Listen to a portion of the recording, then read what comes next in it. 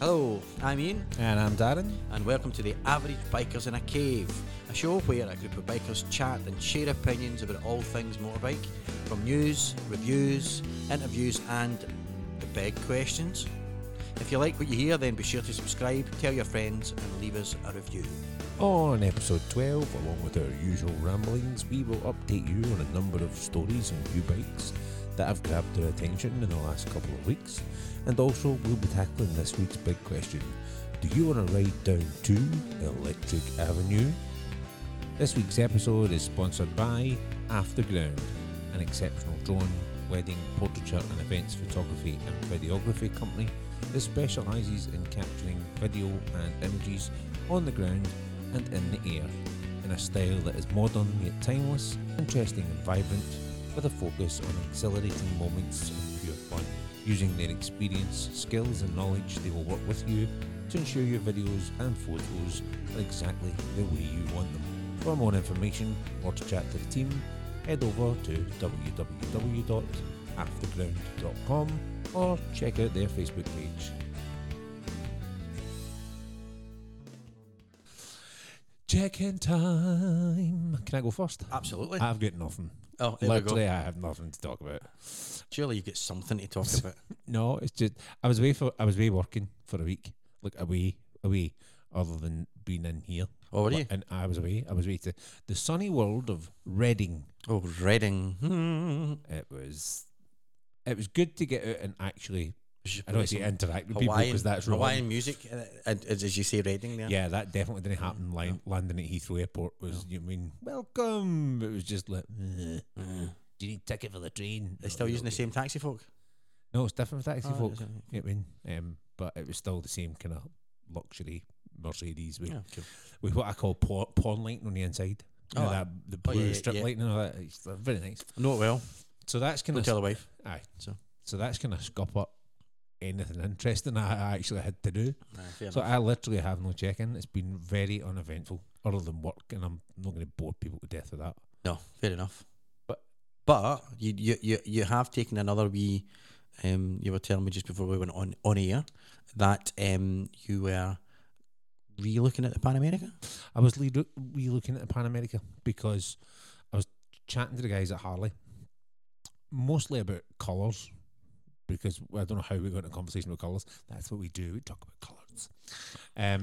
When I first learnt to ride a bike way back in 2004 or whenever it was, and I was looking at gear and thought, so one of the big pieces of advice was, and it probably still stands to this day, is that if you want really good deals on your biking gear, buy last year's biking gear, because basically bikers are quite vain people who like to look really good on their bikes. So as soon as something's out of date, then you can go for it. I think it's worse. I don't think it's as cut and dry in that. I think actually just bikers just like to have gear. Aye. Not necessarily the latest gear, just gear. Just Aye, loads true. and loads of. You're like, I've got 3 helmets, but I really like that one. And that would look nice kind of hanging up here. Even though I probably won't wear it or wear it once in a blue moon, it would look nice hanging up there. Yeah, it's £300, but it would look nice. You can't put a price in safety. No, you cannot. You absolutely cannot. So that's aye. But again, was talking. All I'm saying is, look at the cost of a Joe Malone candle. You know what I mean? Look at the cost of a Joe Malone candle and think how many people out there whose other halves have got a Joe Malone candle, and you can think, well, if you can have 3 Joe Malone candles, I can have the Stormtrooper HJC helmet to stick up my shelf. Aye, that was an eye opener. You know what I mean? The old Joe Malone candle. Was it you that was telling me, or it might have been my dad that was telling me, he'd ordered a Joe Malone candle for his missus, and then it came through and he got the invoice and he didn't realise that was the price. And I'm going, how could you realise that was you just randomly click through. Do you know what I mean? So I don't even look at that. I just don't do it. Just don't do it. So again, re-looking at the Pan America purely because the colour that I like is the Baja orange, which is beautiful. Which is a stunning colour. But as of 2022, they're not doing it anymore. It's some other kind of blue colour along with, it's a cream front end. So if anyone's seen the the Pan America, they know it's like two-tone, Yep. except the black one. And even the black one's kind of black and a really dark grey nose. So the new... Because I think the one I kept upright for 99% of the journey was a kind of dark green. Was that kind of military green? The military green. The military green stain and the kind of blacky grey one is stain. Aye. The one that is going out is the Baja orange and white. So that's coming out, and it's a kind of bluey colour. Not a royal blue colour, because if you were going to put it in royal blue, you might as well go out and buy a BMW GS HP, which comes in blue, red and white. But it's a kind of lighter blue than that. But the front nose cone is cream. Did you say it's whatever kind of colour, a fancy colour of cream on it? However, it was described to me as... But don't say who by, because we don't want to... No, I'm not going to get people into trouble. And I think people will all know who it is when I say it. But it was described to me as hearing aid beige, which kind of lets you know. Now, the only thing I'll say is it might not look like hearing aid beige when it turns up. Aye. But I'm kind of looking at it and going, do I really want to think it's hearing aid beige? I'd be then just going for the black one. Yeah, totally. But the orange one, every time I see it goes, there's a little bit of my heart goes, oh my God, that's lovely looking. So we'll see. That's a demonstrator. There was only, you can't get them anymore, and we'll talk about this a bit in the news, but you just can't get them. They're sold out. They've done that well. So the only ones that are left are demonstrators, and that one at Harley's has just been put on. I think it was September 1st that got put on. So there'll probably be another 3 or 4 months of that, and then it might go up for sale, and then we'll see. I would imagine, though, if they're so difficult to get, even that will have a... Apparently, the last demonstrator, which was the black one, which I rode, which was the one with ARH, it went up and was gone in like an hour. Sold, because the people couldn't get them, and people can't get them. So, but other than that, cool. That's about as exciting as I go talking about hearing aid beige bikes for 2022. Well, I'll check in then. First of all, bike wise, I discovered last couple of weeks ago, the boy was up from London, and I discovered that Gorilla Glue only holds a snap number plate for a finite amount of time. And the potholes in the west of Scotland seem to dislodge them really easily, so we're riding along. So if anyone's listening from Gorilla Glue, the new testing centre should be set up in somewhere in the west of Scotland. Yep, that involves gluing together half-snapped number plates and then riding them over potholes. So I was out with the wee man, and we were planning to go away for about kind of half an hour, 45 minutes, a wee tour, just to get, because he was up for a wee while and just wanted to get the mutt out. And we literally got 10 minutes, hit a pothole, and you know, when he got the bike, the number plate was snapped, so I'd Gorilla glued it together. I thought it was really solid and everything, and obviously the L plate hanging off the bottom of the number plate. So thump, number plate snaps, and we literally got about a minute round the road. By that point, the L plate had caught underneath the tyre, because the number plate had snapped in half, and by the time we got into the car park, which was just literally round the roundabout, the tyre had worn a hole through the L plate. So I had visions of it coming off, and that movie noise, that another owl, it's going from an L plate to an owl, an L to an L plate even. And so if you're out there and your number plate snaps or whatever, replace the number plate. Don't just try and fix it with Gorilla Glue. Mine came off my 125. Did it? Aye, and I was until I got back to the house, and my wife went, "You've no number plate," and I'm going, "What? Wait, what?" So we had to ride them up back, obviously, with the L plate. So I just stayed behind them, made it nice and safe to get it back, you know. Aye. So there you go. That's part one of my check-in. Part two of my check-in, which is going to be good for all our podcast fans. I feel like we should have a drum roll button. I still don't have a drum roll button. You've got a rim shot. But that's not the same. No, it's not really the same, is it? No. I just wanted to say what it was called, because I just find it very, very rude. Family show. Exactly. It'll be above the kids' heads. It's fine. And I have got a new job, so I'll be starting a job which is going to be Monday to Friday, 9 till 5. Yes. Which of course means far more regular planned podcasts, and we're going to be launching into the world of video. VIDEO. It's good. It's good from your point of view, because it gives you that kind of normality. But also it's good. I'm going to be selfish and say it's good for me, because I can then go, right, every 2 weeks I need to have that done. Be ready. Have that afternoon planned out, and we're good to go. And then it's good for you guys listening Exactly. because it means Monday morning or Tuesday. Right? You know what I mean? It's going to be live and up and ready to go. And hopefully we'll have a bit of video as well. So we'll be pushing the YouTube channel as well. So if you like a wee bit of, you know, just snippets of the show, I think 10 minutes or so. We'll start with snippets and see how it goes. You know. But if you do, once it's up and running, guys, please tune in and give us our likes and subscribe and all that kind of stuff. And in my third piece of check-in news, Oh my God! I know. Here's me saying I'm not getting any check-in news. You're really spoiling us. Nothing to do with bikes, but I have managed to secure myself a little slot at West Coast Harley Davidson for the Sportster S. Oh yeah, you do. Yes, of course. So jammy. Where's my beep button? Beep. In about a week or so's time, they're bringing the new Sportster S up to the West Coast Harley, and big shout out to Scott at West Coast who has got in touch with me and managed to secure me a wee slot to get a wee shot of the Sportster S, which has don't every time you say slot, I'm going for the rim shot. I know. So fingers crossed, I'll no drop this one. So no, I won't. I'd hope no. I've checked the seat height; it's fine. Although if you get there and realise that it's suddenly like an 850 seat height, you know what I mean, and don't want to phone me. I'll be there. Absolutely. And actually, I might be there anyway. I'll let you know exactly when I'm doing it, and you can come and see it. And, you know, and then maybe we'll get a wee bit of that on our next video. I will certainly be putting the GoPro on, and maybe maybe we could haggle for a 2-for-1 special. Or at least haggle a deal. Exactly. So, So, folks, hopefully the next podcast we'll actually be able to have a hands-on review of the Sportster S. I know. I can't wait to see it. It looks stunning. Super excited. And it'll be good to get your thoughts on this torquey engine. I know. As you know about me on the Pan America. What happened on the Pan America? We don't need to talk about it. We also don't need to talk about it too much in case somebody listens and then I lose my slot in the Sportster S. So we'll just keep that one quiet.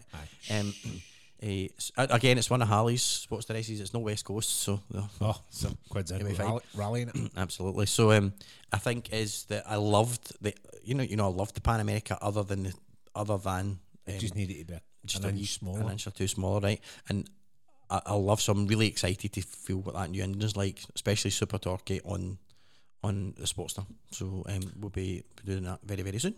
Cool. Aye. I think it might be later as well. Can't remember. I need to look back at the notes, but I think it's slightly later. Nice. Which means it's going to be even quicker. Excellent. So good stuff. Yep. Check in. Done. Okay. Ian, guess what time it is? Hammer time? Okay, Okay then. Okay, cool.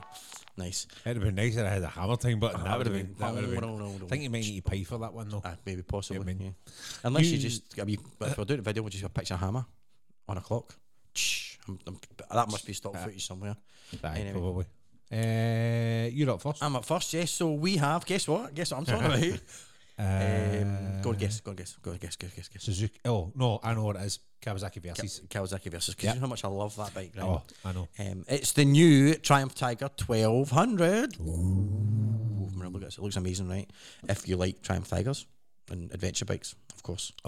So, as we hinted on the last episode, Triumph are testing a couple of new bikes in that lovely Triumph wallpaper that we went on about. Yep, absolutely. I've tried shopping for it. I can't get it anymore. No, fair enough. Now, did you try Laura Ashley? I did. Oh, did you? Fair enough. I did. No, okay, and Habitat's not anymore, so it's not going to be Habitat. So. No. Even IKEA don't do it.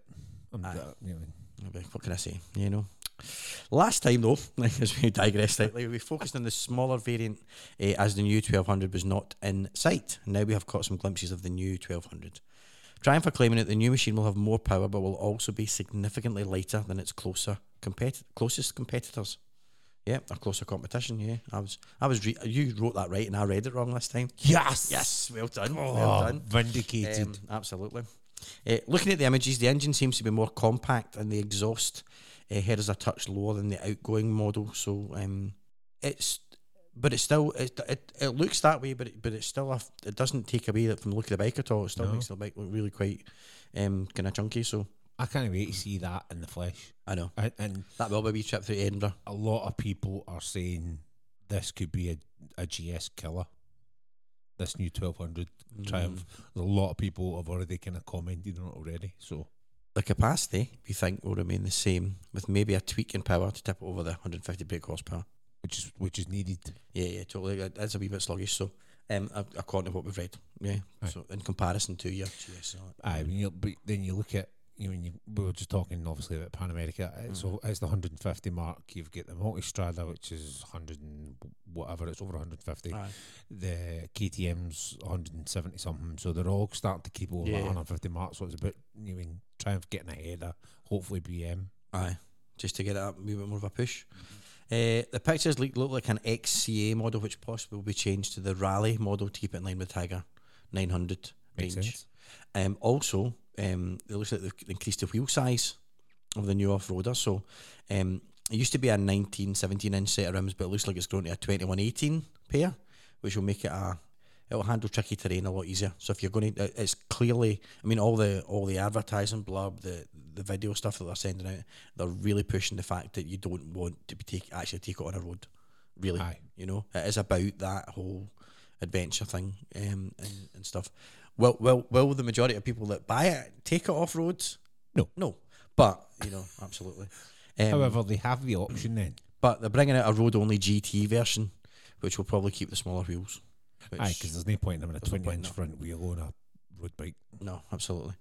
Front and rear suspension looks like it's been an upgrade as well, with the rear looking like the ZF unit that Darren used to have in his F850 GSA. Aye, so if anybody looks at the pictures, look at the back wheel, the back, almost where the grab handles would be. Yep. There's that little kind of piston, looks like a pump, looks like a bike pump, Right. with a gold thingy on it. That's sure. And that's the kind of the ZF unit. And while the shaft drive remains in place, it appears they've redesigned it for a twin spar design. So hopefully we'll get a full view in the next couple of months with it being on sale early 2022. So we'll certainly be talking about it, and with the video popping up some pics and stuff like that as well. Aye, Really and cool. definitely the minute it hits, I think it's a trip through Edinburgh. Trip through Edinburgh for me to film it and Dan to go on it, because my wee toesies will never touch the ground on it. Unless we do Pilgrim. I know. I don't think they'll have one that they've lowered the seat on it and then physically taken the covers off and scooped out all the foam, just so that somebody like me can. But then they Twinkle do toes. the 900 is Then it's got a low. That's it's right. got a low version. Yeah, And just still quite high. oh, is it? Well, I think for me, because obviously I've got such wee legs that I would also then have to go in and scoop out some of the foam as well. Oh. My Watch mate- this space. My mate has said to me though, but he's got similar size legs to me, and he rides Kawasaki Versys, and he does said he said you should come and sit on mine just to see what it feels like comfortable wise. Oh, we're videoing that. So I'll let you know. He might even let me ride it, and I might be persuaded to like it. I don't know. Well, actually, fun enough, He raves about it, and I know it is a brilliant bike, a competent bike, but it's just the guys that at biker school around the corner, they obviously they've got a partnership with Kawasaki. All their main bikes are Kawasaki's. I passed my test in Kawasaki. Aye, their examiners have got 2 new 650 Versys, which is good because it makes gives them a bigger command position, I think. That's a great idea.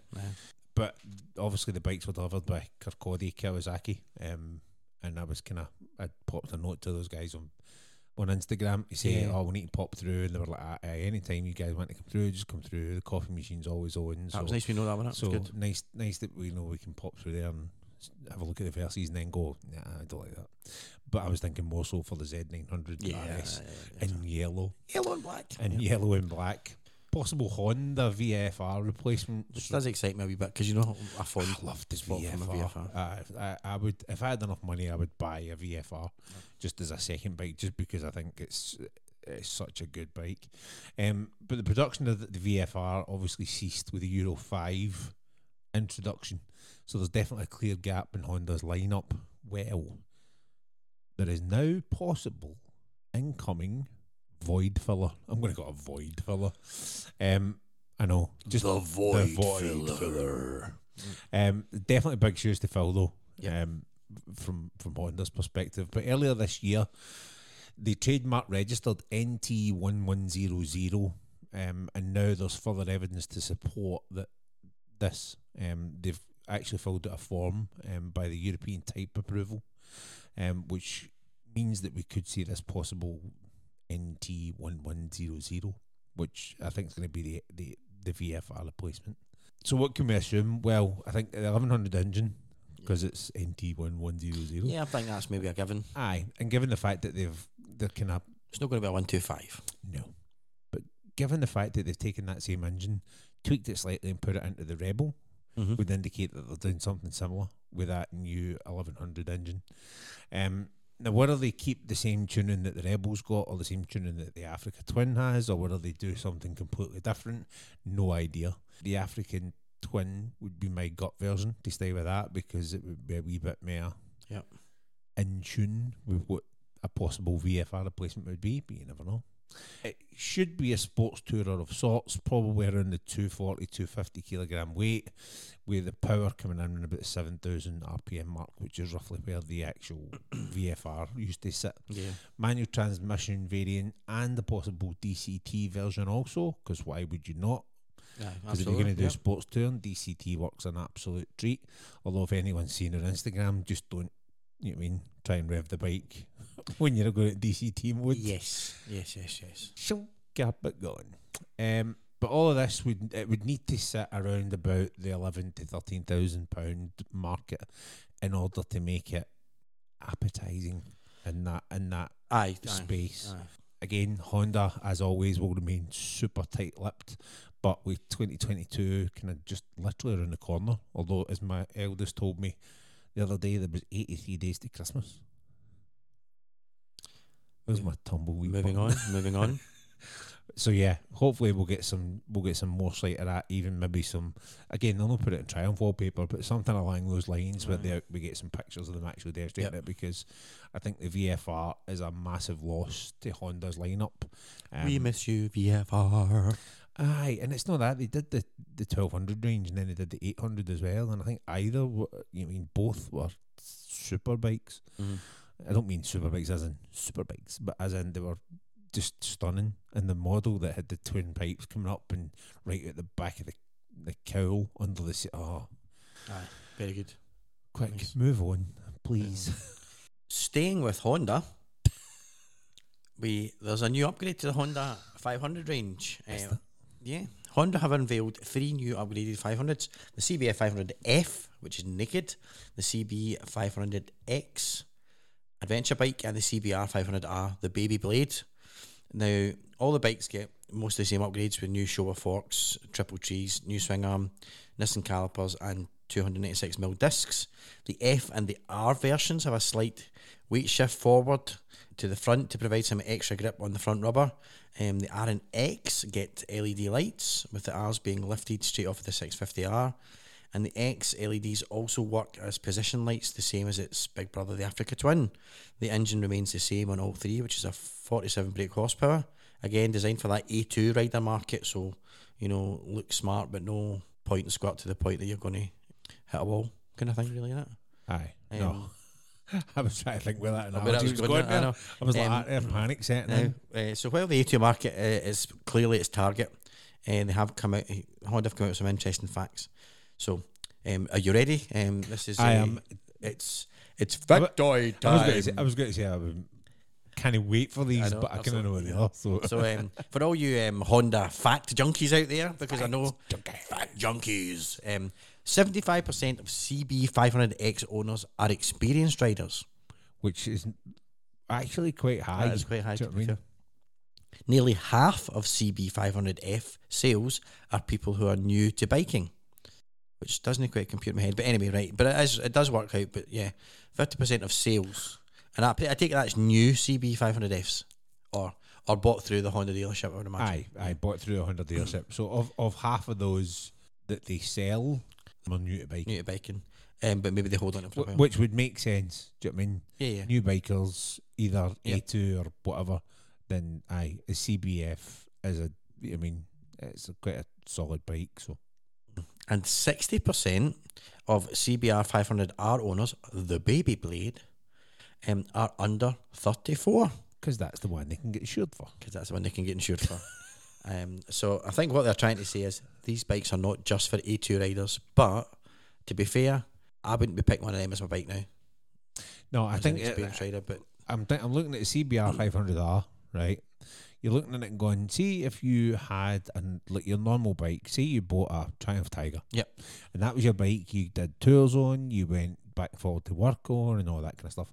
But you wanted a bike that you could go out and have a bit of fun on, try and get a knee down, all that kind of stuff. Then the CBR 500R would potentially be one of those options. Yep. The only thing I would say is why would you do that and not just buy or sell a CBR 650R?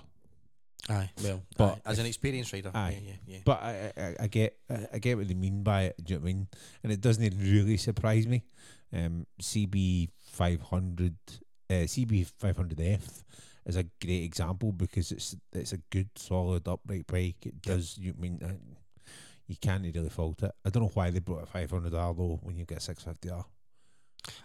Probably that probably is, unless the 650 is just over the A2 market. Just do, yes, probably just. So. Anyway, there we go. So that's a wee bit of Honda news and a bit of Honda facts. Honda facts. That could be a whole segment. That could Honda be, facts. Facts about Honda. We talked about Harley Davidson Pan America earlier, but there was a little snippet in one of the journals. Just about how well the Pan America has actually done from a sales perspective.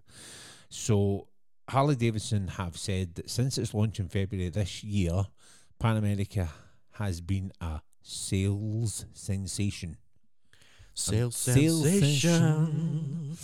The 1250 Special has become the top selling adventure touring bike in the USA. That's but to be fair, it's the USA, so they've probably only sold about 12 touring bikes. Is every bike a touring bike in the States because it's just long straight roads? Long straight roads, absolutely. That's doing a disservice to our lovely listeners over in the States. Absolutely. But then I don't know how big a seller the likes of the BM and Triumphs and all that would be there. I don't know if it's KTM would be big or KTM, Ducati maybe. KTM's mentioned quite a lot in the old long way round and long way up and long way round. So, you know what I mean? And obviously there's an American market there. I think KTM's got a big base in America. It's a big, what was it? I was watching YouTube. I love this guy, Peter McKinnon, on YouTube, right? Photographer, video, filmmaker and all that. But he's got a friend that rides for KTM in America and it's massive over there. Is that the guy with the weird, is that the guy with the building? I think I've seen some of his stuff. He's actually Canadian rather than American. I think I've seen his stuff. So that's brilliant. Kind of long hair, kind of scruffy beard. I think I watched one of his things about the iPhone. Probably what we should do is give a wee mention to Peter McKinnon on a podcast. We'll mention him in the hope that he picks it up and goes, actually, these guys are pretty cool. He's got a pretty cool loft place where it's got an amazing place. Absolutely fantastic. And as the guy, I think it's about 2 years ago, I think he moved into the new place, but it's just incredible and the stuff he does is really cool. He's got a big thing for Ford vans and trucks. He loves them. He's got a Ford Raptor and he's got his old Ford. I know. Ford Raptor. And he's got an old Ford truck from like the 60s or something like that. It's really cool, you know. Absolutely, yeah. We'll at him. We'll at Peter McKinnon and say we gave him a shout out and hopefully he'll send on these 1 million plus subscribers. Do you know what I mean? It's mental. It was Peter McKinnon that I got the whole kind of concept and idea for our average bikers. Because he has got a video that has very similar. I think it's the same tune that we use. No, it's very similar, but it's slightly different. But yeah, so Peter McKinnon was where I got the inspiration for our average bikers video. So if you watched that and enjoyed that, then look at Peter McKinnon stuff. We should tag him on that and just say, listen, you're an inspiration. And financially, you know, out with financial constraints, if Peter McKinnon recommends something, I tend to go, ooh, I want that. You know, camera wise, video wise, you know. And he was a big praised the GoPro 10 Black. Well, he did a whole thing on the iPhone. If only 13. Had one of them. He did. I loved it. His stuff on iPhone 13 was great. So that's why I went, ooh. We digress slightly from motorcycles, but still, catch up Peter McKinnon if you can, folks. He's got some good stuff up there, actually. Only after you've listened to and watched Average Bikers in the Cave. And they've got monkey bikes and all sorts of stuff that they do stuff on. So there you go. We brought it back full circle. Saved. Yeah, and this is to do with Peter McKinnon about bikers. His review of the GoPro 10 Black, they put it on an FPV drone and follow this guy from KTM around the motocross thing. Oh, did he? It's a phenomenal bit of video. And they've got the GoPro on the motocross bike and they fly it on an FPV drone. It is definitely, if you like your motocross stuff, watch that. It's really cool. Cool. Really there you cool. go. There's a recommendation. Harley's CEO says that those who now own or have tested and dropped, in some cases, one of What the do you mean dropped? I love the Pan America. I couldn't put it down. Well, you could put it down. I could put it down very easily. He says that they absolutely love this bike. Having sold out of our 2021 allocation, we are excited about what the future has in store for the Pan America, which kind of reinforces the discussion that actually I had at the weekend, just about how you cannot get them for love nor money. So there you go. Excellent. Ian, it's like Christmas. It's like Christmas. There's another new Triumph. Yes, the new Triumph Speed Triple RR, which just Now, I can't remember if we hinted at this last show. We did. I think we talked because it was literally just came. And it was just. I don't know what we talked about, but it was maybe just a wee bit like that. Because I think just before you came to me, the two of us had both messaged each other, kind of very similarly. Saying, "Have you seen this?" So, but we got some more details now, including what it actually looks like, which is just it's like Tron meets Cafe Racer, right? I love it. But guess what? It's got quite a high seat height. I read it meant. Do you notice that I think I purposely left that out of here? I know, thanks, cheers. It's got but it's also got quite a high price. But it's quite pricey. But anyway, we'll go through the details anyway, folks, just so that you can get a wee sense of how awesome this bike's going to probably perform. So here we go. Right, it looks good. Like the RS Super Naked, the new RR gets the same 176 brake horsepower, 1160cc engine, the same Brembo brakes and calipers with 320mm discs, and it also has the same lean sensitive ABS. Hang on, is this just another RS? Yeah, sort of, kind of, but in other parts. So parts, in other parts, no, because the suspension on the RR is electronic semi-active, which sounds impressive, but what it really means is that the settings will change depending on the riding mode. So it means easier to change on the go and depending on the type of conditions you're on. And let's be honest, in Scotland and in England, in the UK, you know, your weather conditions, your riding conditions can change in a heartbeat, especially this time of year. You know what I mean? So the RS doesn't have that. It's got a 6-axis IMU control, which controls the traction and gives you varying levels of intervention depending on your ability or thirst for danger. I like that. Thirst for danger. Thirst for danger. Your thirst for danger. Aye, or your thirst for stupidity. Your thirst for stupidity, absolutely. This coupled with new rubber and the Pirelli Supercourse SPV3 tyres should make for some fun times regardless of the road you're on. Yeah, there's all the boring bits from the RS, TFT dash, backlight, switch gear, cruise control, self-cancelling indicators, blah, blah, blah, blah, blah, blah, blah, blah, blah. But what the RS doesn't have is the stunning good looks that the RR's got. It's got a semi-faired angular front cowl, which just... The front cowl absolutely. Just, you know, absolutely. And not no hearing aid beige in sight. Yes, which is great. So it's got a really modern side and shape to, but still looks really classy the way they've done it. They've taken that kind of like Cafe Racer kind of feel to the styling, but made it like super modern. So I would say that's the best front end I've seen on a bike this year. I'd say it's the best front end I've seen this year. Thank you.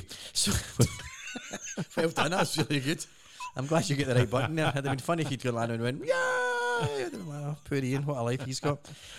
So clip-on bars giving it the sports bike position. It rounds off probably the best looking bike I think, certainly I've seen, and I think you're the same, Dan, on the best bikes that we've seen. That front cowl. It's just, yeah. It's on sale in 2022 and it will start at £17,950 for the white one and $18,200 for the red. Yeah, that is a lot of money, but look at what you're getting. It's not that expensive, so you know, look at the competitors, look at the other bikes and up there.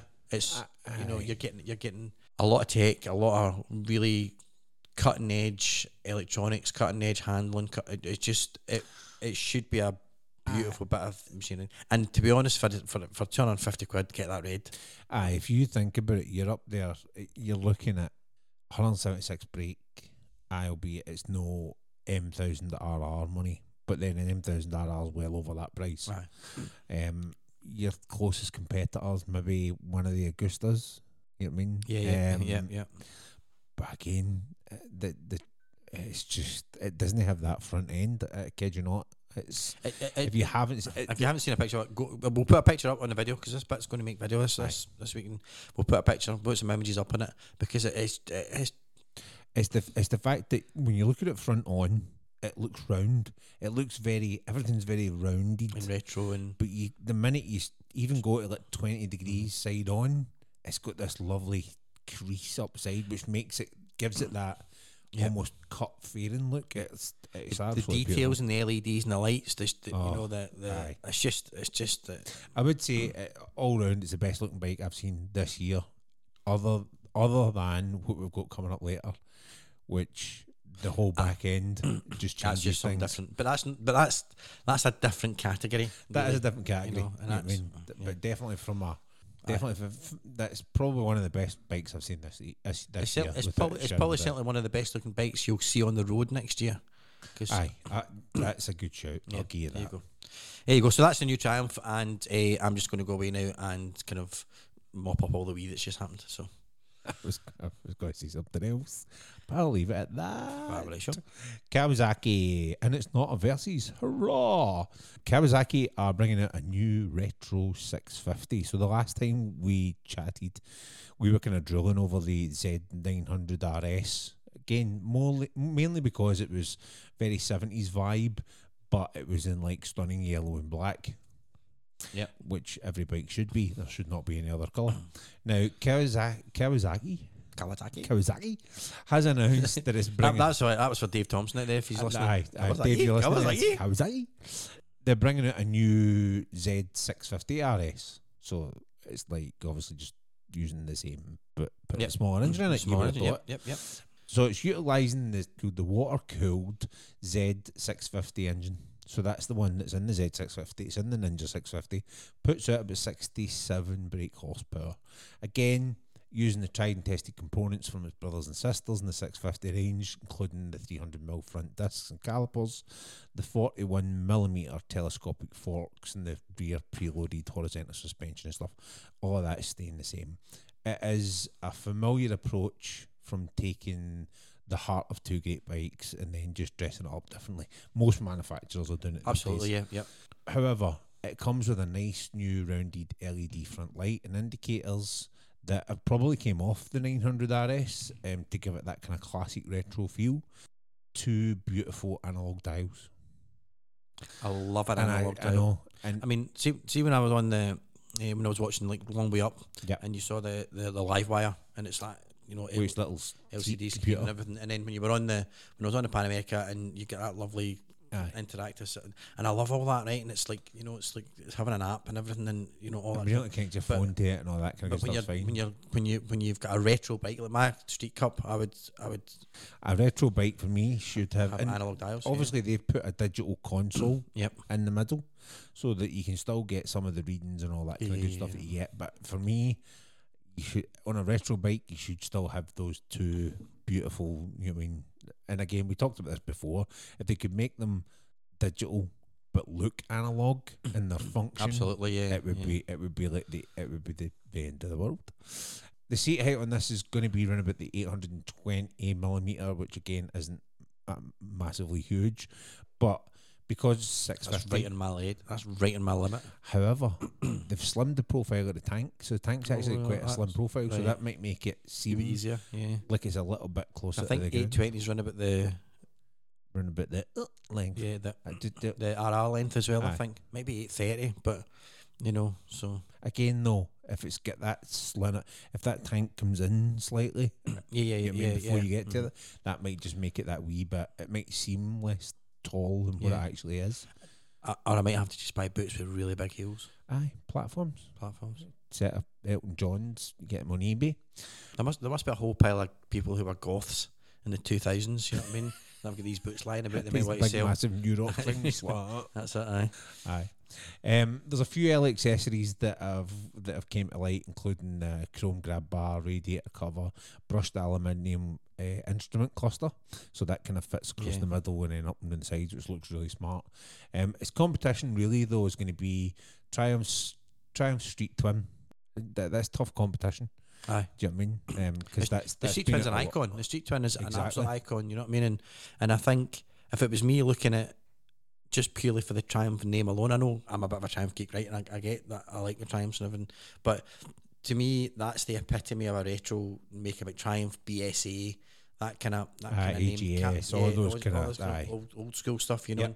Yep. Like the other podcast there, we were talking about the 1970s information video. You know, the retro bikes, which is brilliant, right? If you haven't seen it yet, go onto the social media pages and have a look at it. It's dead good. But you know when you think back to a bike that's a retro bike, Kawasaki doesn't. I know, and it's wrong because Kawasaki's retro range, and I remember when you look back at the original Z1. Yeah, it's you know what I mean? stunning retro bikes. And I remember a few years ago when I was doing some photography for a guy owned a chain of hotels, but he was a massive Kawasaki fan, and it was one of the Scottish bike show things, and it was down in. It was like strange. It was down kind of Fenwick way, and in this big thing, and which is quite cool because you watched this guy doing these kind of wheel spin things, and he actually blew his tire up, which was quite impressive. Don't think he meant to be fair. I think he was trying to just show off. If he meant to, that was even more impressive. His tire went pop, and it was quite funny. And I took these beautiful pictures. I don't even know where they are now of this guy's massive collection of retro Kawasaki's from the 70s, and they were just absolutely gorgeous. You know, retro bikes. So. But for somebody that doesn't know that, it's going to be tough competition because your head's going to go Royal Enfield or Triumph or something like that. Because and the problem with the Royal Enfield Interceptor, and I do like the Royal Enfield Interceptor and the Continental. Yep. You know what I mean? Problem with those is they're massively underpowered compared to that 650 that Kawasaki are going to put in it. Yeah. So I don't know. I get what they're trying to do. Retro's not fast for me. Retro. You know, and I think and even at that, a few people think that way. I'm a big guy, and I've ridden Manicla's Ninja 650, which is the same engine, and it's way quick. Do you know what I mean? It's far quicker than what you think it is. So, I think even in that retro guys, it's not gonna. I mean, you're gonna notice it being more than quick enough for a kind of Sunday distinguished gentleman style ride. Do you know what I mean? So, it's interesting. It'll be interesting to see when it lands. How successful it is. But I think where Kawasaki are going to do really well here is the price point. Because in comparison to like your Triumph Street Twin. So it's coming in at 7,549, and that's for the default kind of. They call it Spark Black. It's just black. If you pay 769, you can get it in emerald green, which I've seen the pictures of, and it's not Kawasaki green, so it's not KRG green. Yeah. It's much more 70s than that, which is quite nice. And again, they've kept the pinstripe, which is really nice. That's smart. That's smart. Or you can get it in moondust grey. Silver. Now, moondust grey is a kind of it's silver, right? But again, I think it's got a slight orange pinstripe tip. Oh, nice. So the orange pinstripe, but it's not like it's like a burnt orange. So it's not like orange. It's more a kind of bronzy orange pinstripe tip, which is quite. The detailing you found in your granny's 1970s carpet. That kind of orange. That kind of orange. That's exactly it. They've literally just taken that and went into B&Q and went, "Can you colour match?" So the only thing is it doesn't come in yellow and black. What? It doesn't come in yellow and black. Kawasaki, if you're listening, I'll just buy it. It would just be a case of I'll just have the 900 RS then. Well, that's fair enough. Cool. Slightly quicker, and it comes in my favourite colour. But as we've known, that could all change. Next year, it could be bye moondust grey and hello screaming yellow. Yeah, it could be. Yep. Pearlescent daffodil. That'd be a good name. We should have an actual. Would you what? We'll have a chat to our friend, and I'm doing air quotes again. Our friend, Harley Davidson. It comes up with really good colour schemes. You know, we didn't even mention that your friend was in Harley Davidson, but you just have now. Well, I did say that I was in Harley Davidson talking to them. We never directly said that. Then, I still don't know who it is. There's a lot of people in there. Sorry about that, Sean. Oops. No. I don't even know if there's a Sean in there. I don't know. To be fair, no. But we'll see. Cool. We'll do a colour special. I love it. Colours. Probably. What about the most ridiculous names for colours that are actually out there on the bike? That's the thing. We can have a wee poll. We'll put a wee poll on our social media. That's a Google thing going to happen right absolutely. now. If you're listening out there and you've had a bike that has had the most ridiculous, stupidest colour ever, then let us know. My wife's is got a weird name for hers, but essentially it's just white. It's white, but they get some weird name. I'll look it up and let you know. But it's it's just white. Yeah, so if you've got a bike out there that you got coloured in trapezoidal cerise explosion, let us know. Do you know what I mean? That's what we want to know. If you've got a bike out there that's in failed accountant brown, then please let us know. Absolutely. There's quite a lot of cars that seem to be around in failed accountant brown at the moment, I would say. I know. I don't know if it's a trend. I don't know. I can't imagine a massive resale value. Pearlescent failed accountant brown, you know what I mean? Well, I mean, if you need that little bit of sparkle. A wee bit of sparkle on your corduroys, that's what you want. Do you know what I mean? Accountant corduroy brown. That's it. That's it. That's a new one for the new Royal Enfield. I'm thinking that's the name of the show, this week's show. Yep. Accountant corduroy brown. That's it. Perfect. Moving on, last few bit here. This is. I seem to be the person to kind of go off on a tangent here with the news not relating to bikes, but we'll bring it back round to it. This is a little snippet of news from the tennis world. So you may or may not know, but Darren enjoys a wee knockabout in the court. He does. He likes to get his racket out and whack his balls, and that's playing. Thank you, playing tennis. So what's this got to do with motorbikes? I hear you cry. What's this got to do with motorbikes, Ian? I thought I heard you cry that. Well, on September 11th, Emma Raducanu, I'm pronouncing that right, haven't I? That is right, Emma Raducanu. You know, won the US Open in New York. I'm sure if you watched it, it was super exciting. Well done, the girls, absolutely brilliant. First British woman to win a major since 1977. Virginia Wade. She was in the audience, wasn't she? She was. In the crowd, the audience. I thought it was Sue Barker.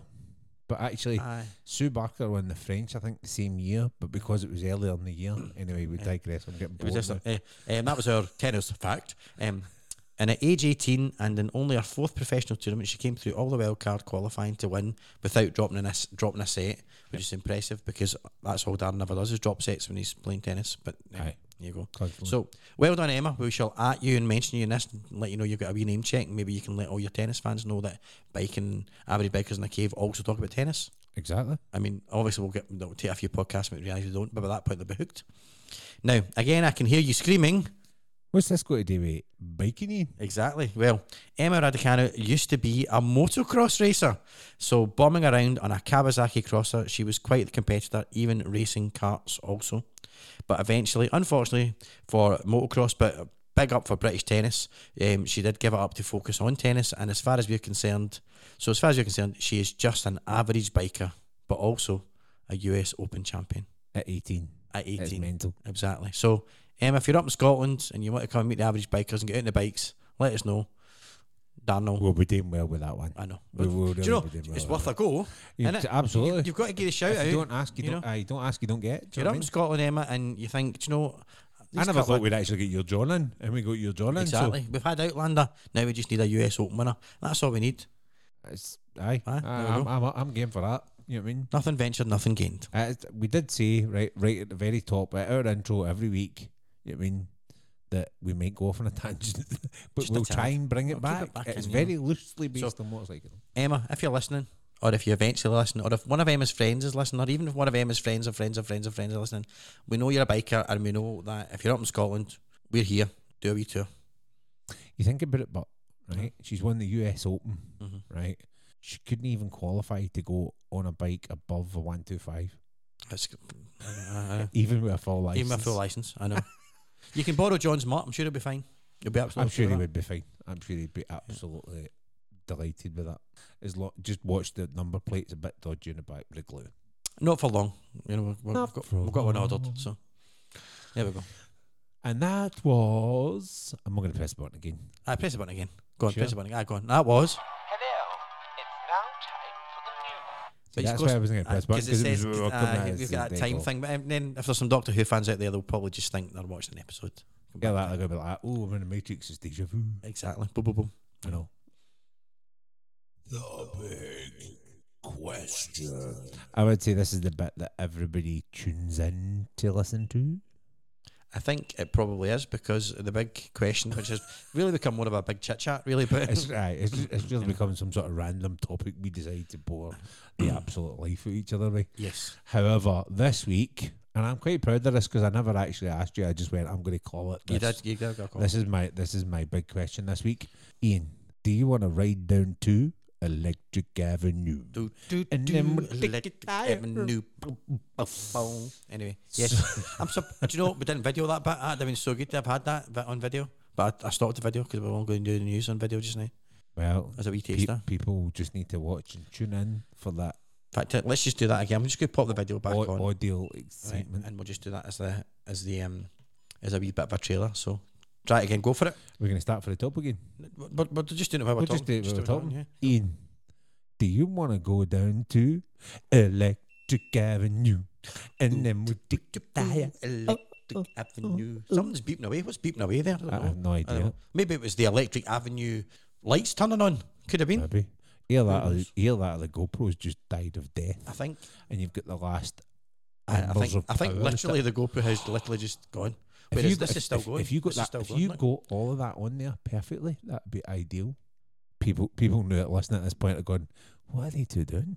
Exactly. Ian's playing with the other camera. I'm playing with my wee himself. thing. Right. So I think that has just died, eh? Absolutely. There we go. Uh-huh. Anyway. Right, so this is a wee bit apt, actually, given the fact that we're having this conversation, and currently in the UK, there is a fuel distribution issue. Would that be the easy way to say it? I'm not going to say there's a crisis, because it's not a It's not a crisis. There's actually just, we have difficulty getting the fuel from where it's located to the actual gas stations or petrol stations Yeah. at the minute in the UK. And actually, it's really just down south now. I don't even think it, well, I know There was queues the first day they announced Aye, it, and but with again- the panic. then suddenly people realised that Wallopers. actually it's not a fuel shortage, it's a driver shortage, which kind of makes sense with the way things have happened. Yeah. But anyway, But what it did say was that there's not an idiot shortage. There's definitely not. no, it's There's definitely not an idiot shortage, and there's not a selfish shortage. If you've been driving on the roads know what I mean? lately, there's definitely not an idiot shortage. And funnily enough, we digress slightly, but we do tend to do that. I popped down to the local Asda, and they've limited their pumps to £30. Oh, I've heard that. yeah. I've heard there's places down south doing that as well. So Asda, it's probably a nationwide thing they've done, but I went down to fill up the car actually, which is going to be more than £30, and I could only put £30 in, and then I just went up the roundabout, round the corner, into Morrison's, and didn't Did the same thing. But Morrison's don't have it, so there you go. Sounds like a panic buying. Um, Anyway, we'll move off the scaremongering. Yes. No scaremongering, but I think Oh, don't get me wrong. If there was loads of queues at the garages and there was an issue up here in Scotland, then I would have taken the £30 and gone away. But aye, they were empty. I know it's mental. Yeah. It's absolutely mental. But it did make me think: how far away are electric bikes? And really, is it an option these days? So over the last few years, more and more electric bikes have started to appear on the market, mostly from smaller companies and not so much from the main manufacturers. Then obviously Harley appeared with the Livewire, and it was kind of thrust into the limelight thanks to our friends Ewan and Charlie. Jump to the present day, and all of a sudden there's a huge selection of bikes either available now or available for pre-order for next year. Yeah, and interesting enough, though, I think there's one particular bike that I've been looking at that was kind of interesting because you can secure it for like $100 and no ship worldwide, and I thought, Yep. well, that's really cool. They've now announced that there's nothing left for 2022, so you put your deposit down now, you're going to be 2023 before you get it. Wow. It's just nuts. Anyway, Absolutely nuts. so we're going to talk about the pros and cons of these bikes and the switch in general to electric and what might tip the scales when choosing to make a switch. Now, I got really quite excited about electric bikes when I watched A Long Way Up. I'll not pretend that I didn't get completely sucked into that whole concept. And I know that they to be fair to the production, it didn't paint electric bikes as super brilliant or easy to use or anything like that.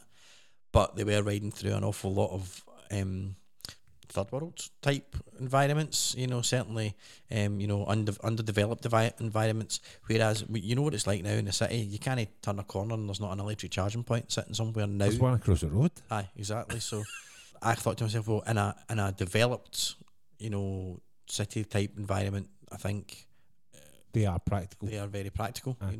and especially once you start seeing the range of some of the bikes now, the ranges are actually pretty decent, so Aye. So let's have a look at some of them. We're going to look first at the Harley Davidson Livewire because that's kind of like probably the most kind of out there one people know about. Even if you're not a biker, you've probably heard about it, mainly because of the Long Way Up program. Although they did tweak it to make it more of an adventure type bike. Aye. One of the things I loved about that was the fact that all the guys in Harley did that in their own time. I know. Which is just super cool. It shows you how passionate they are absolutely. about the brand and the bike. I'm hopefully, as long as restrictions don't change, getting to go to the States next month. But I cannot persuade John to go to Milwaukee with me. So, got it. Anyway, we'll do Memphis instead. That'd be cool. But anyway, so we know this one because it's Long Way Up. It's Harley Davidson. So there's more of mainstream media talking about it as well. So here's some stats on the machine. It's got 105 brake horsepower. Although you've ridden it, and you text me to say that does not suggest that. It's 105 brake horsepower linear. Aye. So it's just on all the time. It's got 116.62 newton meters of torque. 0 to 62 in 3 seconds, probably less. I don't know. I was gripping one too tight. Absolutely. It weighs 249 kgs, so it's average. It's not the lightest bike in the world, but but it's a 15.5 kilowatt battery. The only thing about that, I think, is it's a 15.5 kilowatt battery, but I think its usage is only like a 14.5 kilowatt battery. I think. Right. Okay. So that's a bit. But aye. But it's a bit like when you buy an SD card. It's 120 gigabyte SD card, but you've got a wee bit of. With an SD card nightmare tonight. Aye, so it's that kind of same concept where it's 15.5 kilowatt battery, but you don't ever get the full power out of it in the same way that the range in the city is approximately 140 miles. The range in the motorway though is only 70 miles, and so approximately 100 miles. But if you're going to be taking it, I mean, you couldn't get to Edinburgh and back on that without having to charge it. No. Or you just make it maybe. Aye. Especially if you go downhill and let it recharge a bit, because it does do regen. And again, it depends. If you went through on a nice sunny day, you might get a wee bit more than that. Just because the heat. So, if you're charging at home, which is your 240 volt, it takes 12 hours to charge from empty to full. So you plug it in at night, go to your bed, go up in the morning, it should be full. But if you go to one at a fast charge point, which is a lot of the ones, which all Harley Davidsons that sell live wires have to have a fast charge point at them. Aye, there you go. So and they can go from empty to 80% in 40 minutes or 100% in 60 minutes. Now, here's where all electric vehicles fall down at the minute, right? And that's no kind of hack back to the Pan America that fell down, but I was refraining for that. I know, but I went there. I know okay, you did. I went there. No, fair play. It cost 29 grand, £28,995, right? But this may change because I think it's come down in America. I think the dollar value is a lot lower. And plus, obviously, now it's broken into its sub brand. Exactly. So it's had a slight tweak. Yeah. In terms of, it doesn't say Harley Davidson on it; it just says Livewire now. Yeah. So it's starting about $20,000 in the States. So here's hoping that it could become a far more affordable option. If it went down to 20 grand here, I would be seriously considering it. I think it'd be an amazing commuter bike to just go in. It's such. I'd maybe put slight risers on the bars is the only thing, but other than that, it's an absolute dream. Yeah, I do love the look of it, because it still looks like a motorbike, and this is going to come out to maybe one of the other ones we've looked at. We're going to look at later on, which, I mean, they all still look like motorbikes. They've got 2 wheels and handlebars, of course they do, but this still looks analog motorbike. That's the best way of putting it. Yeah. So 20 grand it's sitting at. There we go. And you can get it in that lovely orange, and it does not come in hearing aid beige at the minute. No. And I've got a funny feeling with the sub brand it won't. So there we go. And although I did like the blue. Who had the blue? Was it Ewan McGregor had the blue? Ewan McGregor had the blue. I loved that blue. Thought it was a beautiful colour. Aye. And the noise it makes when you it's that.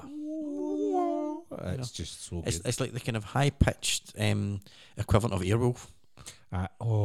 That makes me want one even more. Oh no, that's Knight Rider. But anyway, there you go. No, it's still Knight Rider. Can't get Airwolf. Anyway, I could see me as a fat Jan Michael Vincent sitting on that. Aye. What's up next? We've got the Zero SRS standard. So I went for standard option here. we'll talk about the premium version in Yep. a minute. But Zero Motorcycles started in a garage in Santa Cruz in California, and it's grown into quite a big company, and they seem to be one of the bigger, smaller companies, if that makes sense. Do you know what I mean? Yeah. They're only going to make electric bikes, but they're kind of quite big. There's loads of YouTube videos on Zero. There's guys that, I mean, if you look at Andy Mancam and Teapot One and all those guys, they've all test ridden Zero bikes through the English Electric Motor Company who sell them. I think up here it's Sol Tires up in Edinburgh sell them. Right. But they have 7 different bikes in production, all electric, and all have a lot of development under their belt because they have been developing for quite a while. So let's look at the SRS. It's 110 brake horsepower. It's got 140 foot-pound. And all your electric bikes are linear, aren't they? And it's linear. Aye. So we say 110, that's 110 all the time. Mm-hmm. You don't need to wait to get to 7,000 RPM or whatever it is. It's just on. Aye. And that's what gives it that whoosh, and you just grip for dear life. It's got 140 foot-pound of torque, which is not quite double the Harley. I think Harley's about 86. It works with it. I know we say that Newton meters because that's what Harley give us. Yeah. There's You've got it down here, 86 foot. 86 foot. Yeah. 0 to 60, they don't quote what 0 to 60 is, but I would imagine it'll be around about the 3-second mark, just sheer power to weight, because the wet weight of the Zero SRS is If it was a cake, it'd be a scone. That's so bad. That's so bad. Didn't even merit the drums. No, it didn't. Didn't even No. That the rim shot is getting kept away. Okay. 229 kilos. I say wet. I don't know why they call it a wet weight, because what's it got in it? Oil, clutch fluid. No, Absolutely. No. Brake fluid. That's about all. It's a 14.4 kilowatt. Maybe that's for battery. a full bladder. I don't know. I have a full bladder wet weight. Aye. Slows down. Or maybe that's what it's like when you've no realised it's linear and that's everything's come out your bladder. Aye. And it's soaked into the seat. And that's your wet weight. That's your Do you know wet what I mean? weight. That's it. Range in the city is about 161 miles. Range in the motorway 82, which gives you a kind of combined average of about 109. Slightly better than the Harley. Slightly better. But again, remember, these are all Test. You know, they'll be no, done. not test, but these are all like kind of Calculations. media. Aye. You mean specs, so you might get less, you might get more. Depends on the conditions, depends on the road, all that kind of stuff. Depends how hard you ride it. And it's amazing the difference, things like temperature and the type of terrain you're riding on, and the number of hills, all these things. It's amazing the difference it actually makes. Yep, absolutely. Charging at home 0 to 100%, it's going to take you about 6 hours. Again, that's plugging into the old 243 socket or 110.2 socket if you're in the States. Rapid charging, which is an optional extra, believe it or not. They do level 2 charging. So level 2 charging is about 4 hours, but the rapid charging, which is the equivalent of level 3, will take 1.8 hours to charge from Still a long to 100. 1.8 hours. I know, but if you're from 0 to 100%, it's under 2 hours.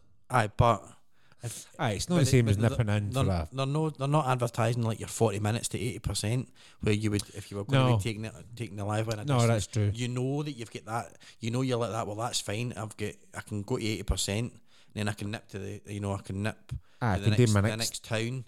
60 plug miles it in there, or 60 whatever. plug it in, get my wee cup of coffee, my scone, and sit and wait for that to charge again. When you put it like that, you're right enough. So 1.8 hours is phenomenal for rapid charging. To get it under 2 hours is brilliant to get it to full. But you really want that kind of rapid charging up to 60, 70 miles. Yeah. And then if the rest of it trickle charges, then so be it. But it's not the bike to use in an Orcos 500. That's what I was saying. No. Now, this is where this one does come down slightly, is the cost. The cost for the standard version is £19,590, which, again, it's still expensive. It's not expensive, but but it's still closer to the real world. If you look at obviously the Triumph RR, right? That's obviously a different type of bike completely. Aye. But you're in the same ballpark figure as that. So Aye. you're in the same ballpark figure And I imagine as- it's just as quick, if not as quicker. a petrol bike. Aye, and it probably is. Aye, yeah. Now, as we said at the top, it would be the standard version. If you want to upgrade to the premium, it's about an extra £2,000 more, and it will reduce the charging time for level 2 at charging stations. Or with the home charging stations. So if you get one of the home charging stations that they come out and they actually fit it into your house and stuff, Aye. which can draw a little bit more power. Yeah, and you can get a grant for that. You can get a government grant for that And just now. Yeah, in here in the UK you can. Don't know about the rest of This the world, world, but yeah, you can. Now, plugging it in at home though for the premium version doesn't change. It still takes 6 hours. But if you're plugging it in at home, it's because you're going to your bed and you just want to let the bike charge all night. So 6 hours is. You know what I mean? I probably sleep about 7 and a bit, so 6 hours is ideal. But yeah, and actually it isn't a bad looking bike. And It's a nice looking bike, but I'm not a fan of that colour. no, it's the colour itself. We'll pop these pictures up in the social media. But this colour itself's a bit. It makes it look very BMW, Aye, but not good BMW. Like kind of. no, You know, that looks like a colour in an old. what I also think is quite interesting F7 about the shape of that is that seat looks awfully wide in your bum, which looks dead comfy. Actually, I think it looks like it might be quite comfy. Maybe it's just the angle this picture's at. You can judge it yourself. That looks like a big wide bum seat. I like the cinnamon cast. See the kind of The cinnamon back brown wheel. cast yeah, wheels, that's lovely. Yeah. which isn't unlike. But then the yeah. tank in inverted commas because it doesn't have fuel. Do you know what I mean? I was going to say The tank. tank's tank's pointless. tank's There's nothing in it. It is kind of looks a funny shape. It looks to me like you might be riding a bit like leaning against a big metal wall there. A bit. But you might feel in the bike then. Yeah, That's the thing. You might feel in the bike. I'd and not really on the have bike. to sit in one to see what it looks a funny position to sit in. But then the live wire's a bit like that as well, in the sense of it's, you look as if you might be reaching a bit forward because you're. It is quite aggressive, aye. So So there you go. anyway, That was a 0. Next up, we've got the Energica Eva Ribena, as I was reading it. It's the Rebellia, but I was reading it as Ribena. And I think Energica and Zero and Harley were the three electric manufacturers they looked at for Long Way Up. Aye. I think they spoke about it. has been kicking about for a good And bit. Energica was definitely one of them. It's an Italian manufacturer of supersport electric bikes, and they're based in Modena. And it's a team of Formula One racing geniuses behind the scenes creating these very quick and, yes, very beautiful machines. And this is the latest variant, the Eva Ribelli, or the Eva Ribena, as I'm going to continue to call it. It has... If it only came in Ribena I know, purple. Ribena purple. It has 169 brake horsepower, again, linear, right? Aye. 159 foot-pounds of torque, and 0 to 62 in 2.6 seconds. That's frightening. That's frightening. That's 2 scones. Scone's gone. Aye. And it's wet weight, again, That's, after you've wet emptied your bladder. It's 260 kg, so it's pretty heavy. A heavy bike. It's a heavy bike in comparison to some of them. But there's a reason for that, isn't there, Ian? It's got a 21.5 kilowatt battery. Yow. Yes, 21.5 kilowatt battery. Big, heavy electric bike, but now we're going to talk about the range here. And this is when we're starting to get into ranges that actually make them a very viable proposition for you, for a biker. Range in the city is approximately 261 miles. So as a commuting bike, you could be, you would only have to charge it once a week if you, depending on your daily commute. Range in the motorway, 123 miles. So you've got an average range of about 153 miles, which is, certainly the best so far that we've noticed. And I would certainly love to, have a wee shot of that bike. It's a naked sports bike looking, so it's got that kind of Ducati Monster-y type feel to it. Kind of, yeah, lovely. It's 25 grand though. Aye, 25 grand. But so that's an expensive and quick way to empty your bladder. yeah, absolutely. But then there's always the argument about it, and actually, interesting enough, I don't know if what the situation is with these bikes, but with electric cars, you've got to kind of pay a monthly battery charge. Like a rental. A lot of rental of the actual and battery. Yeah. Don't think so. I've not heard them No, talk about that in the bikes. Certainly, there's nothing in it. No, I haven't. Certainly, when you look at Livewire and on the websites, there's no suggestion that there's a monthly payment, a subscription or type thing. rental. No. But does that? But then that then therefore makes them probably more affordable in the sense if you can compare it with the amount of money you won't spend in petrol. Well, we'll come on to talk about that in a minute. The thing I like about the Energica is it actually looks like a proper bike. Yeah, it does. A combustion bike. I mean, that looks no different from an MT09 SP. Unless people were looking for it, they would just assume that was just a normal motorbike and buy it until you nearly knocked them down because they never heard you. Aye. But unless they kind of went, it's not getting exhaust. Although every bike now, when it goes by, should go scone. Yep, absolutely. So just for the sheer sake of it. There you go. Now this is one that you and I have talked about offline quite a bit.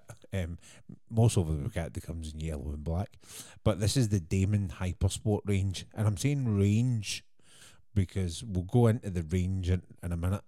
And this is the one that's now 2023. Aye, which tells you a story.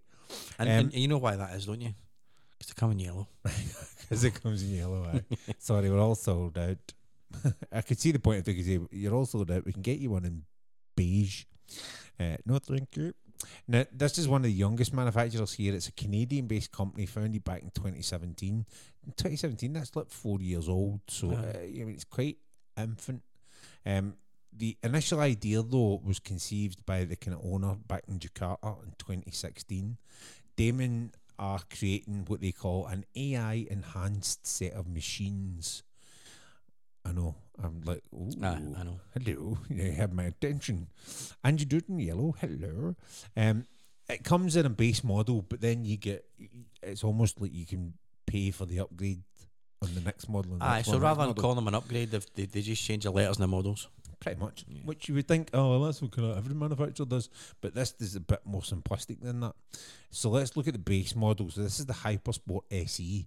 It's 100 brake horsepower, 200 Newton meters of torque. Oofed. I know, oofed. They say it's got a top speed of 120. I don't know if that's limited or whether it goes faster than that. The 0 to 60 is under 3 seconds. They haven't given a wet weight. Again, I'm imagining it's going to be in a similar vein. 220, 230. 230, exactly. Because, and the SE comes with an 11 kilowatt battery, so it's a lighter battery, but it's a smaller battery. Hence why I'm thinking it's around about that 200 weight. The combined range approximately is about 108 miles. Okay, so again, combined, it's up there probably with the live wire, etc., etc. Charging at home, just in your normal domestic socket, 8 hours from 0 to 90%. They don't advertise what the last 10% is, which always makes me worry. However, 0 to 90, 8 hours, take that. Level 2 charging, 1.5 hours to get from 0 to 90, and rapid level 3 charging, 45 minutes from 0 to 80%. So same as the live wire. Yep. Starting price, now this is in US dollars because they don't advertise it in the UK yet, is $16,995.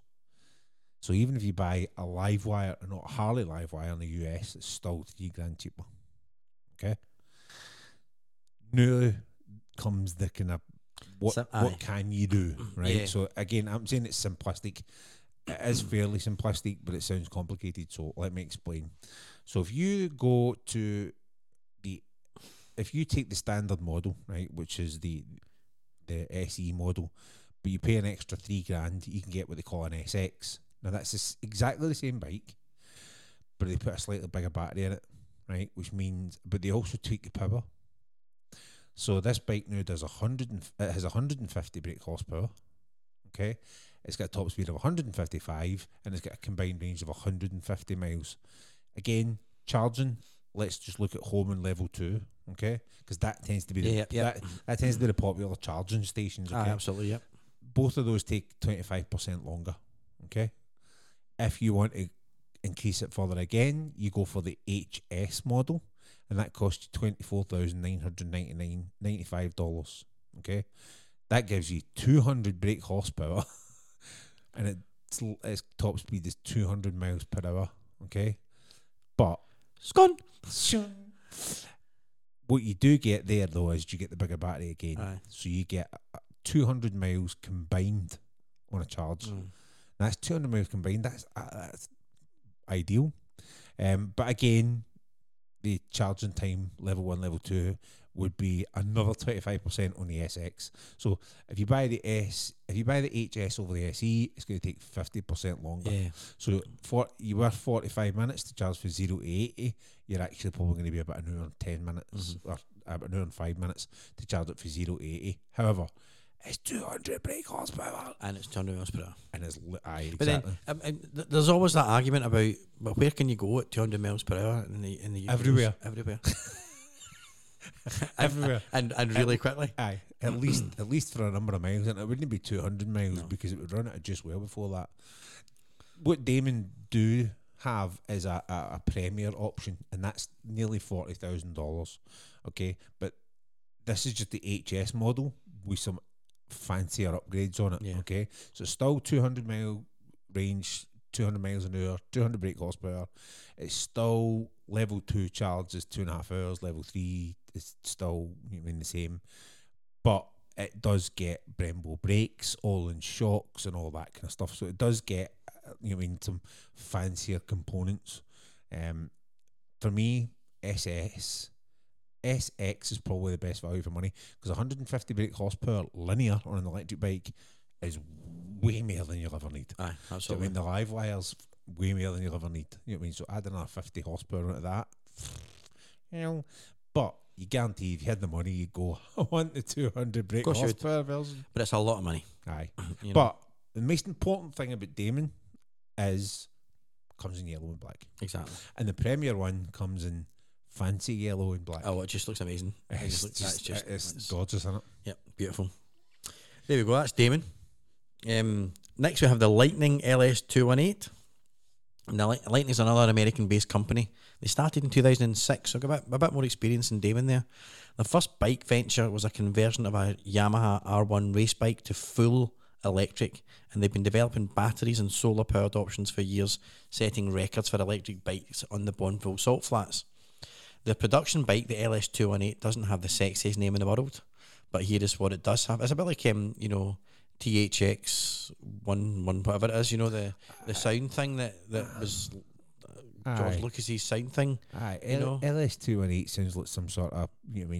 But for the Star Wars geeks out there, they'll just imagine they're buying a droid, so it's fine. Well, that's true. Bleep, bleep, bleep, bloop, bloop, LS218. So, but here it is. Here's what it does have, right? Wait to insult the Star Wars fans. I know, absolutely. I know, I'm a Star Wars I fan. know. That's fine. It's 200 brake horsepower on a bike, so boom. It's got 168 foot-pound of torque. And if you thought the Damon was fast, then this has got a top speed of 218 miles per hour. They don't give you a 0 to 62 probably because they couldn't turn the stopwatch on and off quick enough with the sound set. They do give you a wet weight of 225 kilos, which is pretty light in comparison to everything else that we know about. And I bet you 25 kilograms of that is bodily fluid. Exactly. And it's got a 12 kilowatt battery. So what does that do for your range? Because a 12 kilowatt is not a big battery for not a a big bike that's battery, giving no. you that level of performance. No. It's a combined range between 100 to 120 miles. They don't give you a charging at home time. They give you a level 2 charging time of 2 hours, not to 100%, which is pretty good.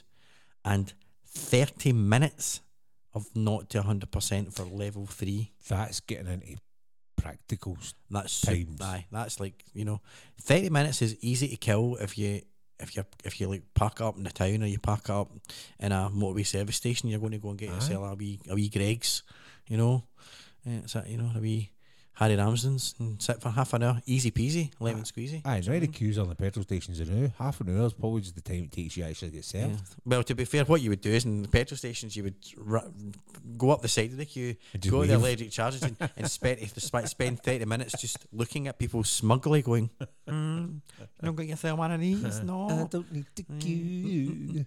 So, so there we go. So, like the Damon, you can increase the battery to a 15 kilowatt battery. It increases your range to about 120 to 150 miles on average, but there will be an increase in charge time. But if the increase from 30 is probably going to take up to about 45 minutes, you know what I mean? So, or you can range a 20 kilowatt battery, which is going to get you 160 to 180 mile range combined, which is So you're looking at a quick charge time and that kind of combined mileage. It's a very practical looking bike, from that options. And the bike looks very futuristic. I mean, it looks like a bike, but obviously, but very it's sport bike. but sporty. Very But the sport handles, it almost looks like the handlebars come out from an interior shell. I know that's probably maybe just to do with the way the angle and everything, the shot, the picture and everything. But it does look a bit more kind of all encompassing. But we're getting closer to Tron here, with some of the shapes and angles in this bike. Closer to, but not quite close enough yet. Is there maybe a bike that's a bit closer to Tron, Darren? Well, that's funny you should say, Ian. Nice wee segue there. Nice wee segue there. There is a Finnish company who have emerged called Verge. Even just the name alone, The Verge. They have a bike called the TS. Now, the company used to be known as RMK. They previously had a prototype electric bike called the E2, which again sounds a bit like a droid. Yep. Which Or again, a paper size. aye. I'm going to get my wee sheet of E2, please. Maybe that's the size of the paper they sketched They the designs sketched on. on, maybe, possibly. Now, I never saw the No. E2, so I possibly couldn't comment on it. However, they have now got a fully working and tested electric motorbike called the TS. Now, also, but it doesn't seem that exciting, Yes, really, an does electric it? bike. It's called the TS. And this is where I need my car brake button. Hold the boss. Here's the kicker.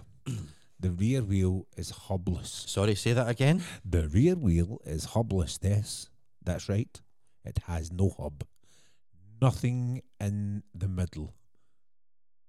Now now for your Star Wars fans here, that's a General Grievous level of technology This here. is a proper Tron bike Right. getting, right? Front still got a hub on it, obviously, but the back has no hub. And what is this witchcraft? I hear you cry. What is this witchcraft? Well, it's simple, but stupidly complicated all at the same time. So essentially, the centre rim is connected to the swing arm, and then there's an outer rim, which you have your rubber on, okay? Yep. So when the power is pushed to the back wheels or the back rim, two electromagnets repel each other, and that's what causes the inner rim and outer rim to spin. Means the tyre spins, and hence the bike moves forward. And of course, with them being magnets, there's no friction. Exactly. Frictionless. So again, it sounds simple, but it's complicated. I'm going to try to downplay it. Downside is that it needs quite a big rim. Yeah, okay. And it is a wide tyre. They don't tell you what size it is, but it looks wide. Yeah. Like aye. bigger than a 240. But then the Tron bikes were wide, so they're going for that. Aye, then. exactly. Yeah. Now, Verge have said that it's no more difficult to replace the tyre on the hubless bike than it is on a regular bike. But judging by the size of the tyre, it's probably far more difficult to get the credit to afford the tyre on the back of the Verge bike. Or someone to stock it. You're not getting that in Black Circle, son. I'll tell you that for nothing. Aye. They also claim that due to it having no chain, no belt, no gearbox, the bike is super efficient. No official figure on the range yet, but testing shows that around 180 miles city and 120 motorway is on a single charge. AC charging, so again, you can. I'm not going to say in the house. I'm thinking AC charging. Level 2, kind of. Maybe level 1. So either a station in the house, or whatever. It's 4 hours. If it's 4 hours on home charging, even better. Now DC charging, then that's your level 2, level 3 is 40 minutes. That's good. Gets better though. Apparently on DC charge, 15 minutes of charge will give you 60 miles. Now that is super handy. That's That is more super. like it. And Because that's how many times have you been out on a run and you go, oh well, we'll just ride for the next 100 miles or so. You never. No. You do 50 miles tops, aye. and then you pull go in for a "Oh, coffee." pull in for a coffee, or I need a quick pee, or if you're out with somebody, again, we'll give him his obligatory weekly mention, Mr. T.O. with his MT10 or empty 10. You know what I mean, after 50 miles, he's having to pull in to refuel. Aye, of course. So, So especially the way he rides. Exactly. Again, He rides that bike like he's trying to escape for a nappy change. or nappies change. Nappies change, yeah, exactly. change. But 15 minutes of charge gets you 60 miles is just, you know what I mean, I think that's, I mean that's up there with just that's up there with putting petrol in it. Aye, totally. That's 50 minutes. From my view. It would be interesting to know what a 50-minute charge gives you on the other bikes. It's certainly something they've maybe not talked about. Do you know what I mean? No. So if you're looking at what will, because it's obviously like a bit. I take it's a bit of an exponential charge, and it will charge quicker at the lower end, and it slows down as it gets. It slows down as it gets fuller. It can almost trickle charges as it gets to the top. Hence why they're not giving you that 10% kind of thing. Or hence why a lot of them say, it's 40 minutes to 0 to 80, and then you know what I mean 20 minutes for the last 10% or 20%. It'd be interesting to know what the other bikes do. I wonder if that would be something that they would I don't know. start publishing in the future, especially if if you're going to look at a bike and say, well, every 60 miles I can plug this in and get another 60 miles out of it. I know. And that's me. I've not even got to the fun part yet. We'll tell you what. Let's give me some fun parts. It's 107 brake horsepower, which again, fairly nippy. And everybody sit down at this point, right? I know we've talked in the past about that and nobody able to type things. Right? Which again, I had to double check this, but this is actually right. It has 737 foot-pound of torque. Yes, 737 foot-pound of torque, which is equivalent of 1,000 Newton meters. Not a typo. I have checked it. How could you even deal with that level? No idea. But that must be the frictionless. I mean, electromagnet. It must be that. There's nothing stopping that wheel from going round. Basically, don't be funny. I don't even think it's going to get traction with that much theoretically, power. Right? Theoretically, that wheel will spin in mid-air when it's riding because of the electromagnetics. It'll hold that back end in mid-air because there'll be that. That's insane. I think you could probably go on water with that thing going at that speed. The price, and again, I find this astonishing. The price comes in at €24,999, so that's about 21.5 grand at the minute. Yep. And you can pre-order it now for €2,000 with expected delivery next year. Yep. And you can buy it in yellow. Hallelujah. Yellow. I'm going to say unlimited torque because you're never going to need any more than that. And it looks like a Tron bike with no hub. And again, we'll put pictures and stuff like that up. But guys, if you haven't seen it, go and check the Verge TS. Initially it looks weird, and then you go, oh, wait a minute. Yep. Wow. If you're a sci-fi fan, you'll automatically fall. The only thing I'm going to say that I don't like about it so far is the front view. Okay? The front view, if you remember the movie Chappie with the robot. Oh, yeah. That's what the front looks like. And I don't have pictures on Ian's notes because I downloaded the actual media pack, and the pictures were like ridiculously high meg, and it would just never have sent when I sent Ian the actual, what do you call it? But yeah, if you look at the front, it looks like Chappie the robot or something along the same ilk. I can't remember what the other movie was. It was at the same time where the robots were out trying to hunt down somebody, and one had a bit of a malfunction. Yeah. Do you know what I mean? It's like two circular eyes that are above one another. Not above one another, but one above, one below. Yeah, I know the one. I know the one you mean. I can't remember that film, but yeah. You know what I'm talking about? Yeah, I do. It's got that kind of look about it. Yeah, at the front. Don't get me wrong. Nobody's going to be looking at the front because everybody's going to be looking at the back, going, "What is that? Witchcraft?" Exactly. So it's got a kind of double light thing at the front, but I actually quite like it. I like it. You know what I mean? No, the front, but I actually quite like the front. I wouldn't say that's not a minus to me. Again, I would forgo that. But that's probably purely for the sci-fi. Back wheel. The sci-fi geeking me is a bit like that kind of futuristic dystopian type thing. But again, it's got a hubless back wheel. I know. That's it. We'll pop those pictures. Do you know how easy that is to clean? It would be so easy to clean. I think practical here, absolutely. Forget the practicality. Yeah. So that's probably the key selection of electric bikes. You know, Triumph have got a concept thing out, and you know, your Yamahas, Kawasaki, they're all talking about these concepts of electric bikes and things just now, and looking at. And I think they might be. Are they more infrastructure now? Are they waiting for the right battery set up infrastructure type thing, and they're kind of holding off? Well, we've had probably because you don't want to take. It's about like the VHS Betamax thing. Do you know what I mean? You don't want to know. You don't want to jump to one and then everybody else a goes, 4K using. I think Triumph will be the. I know BMW's got their kind of scooter thing out, and Super Soco have got their wee scooters out, which are just awesome. Artisan, I think, have got little kind of Vespa style ones. So there's loads and loads of more electric bikes hitting the market. But I think the next big manufacturer to come out with one will be Triumph, because I do think their prototype. They seem really close to getting that. And you know what Triumph's like. I think they'll just throw all the resource at it to try and get it to do, because I think they can see that infrastructure's only going to get better. Therefore, it is a market, and with a Livewire now out on sale and people buying them and whatever, and Zeros and whatever, I think they will be the next. What's the wait? Do you know what the wait time is for a Livewire just now? Can you get them quite quick? Or? I think you can get them quite quick.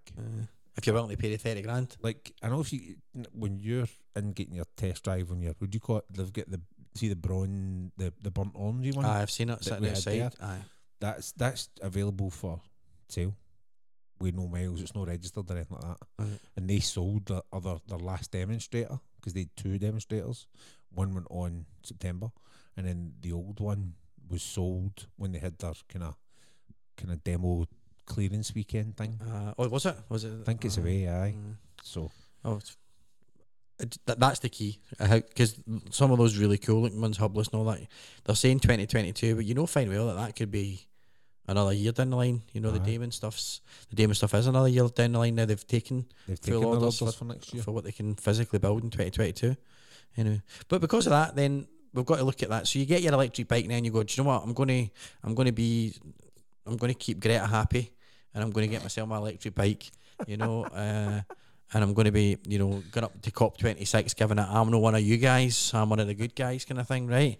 But there's pros and cons to having one of these things in real life. So I'm going to have a look at the pros. Darren, Mr. Grumpy Draws, is going to have a look at the cons, and then we'll just have a wee chat about what we think, and let you guys also have a wee think about what you want. They have unbelievable acceleration. That's always a pro, you know. Let's get off of the lights. Boom! There we go. Aye, there's getting off of the lights, and then there's just Aye. I'm going to do air quotes. Getting off at the lights. You know what I mean? If you don't hold on quickly, you're coming off at the lights.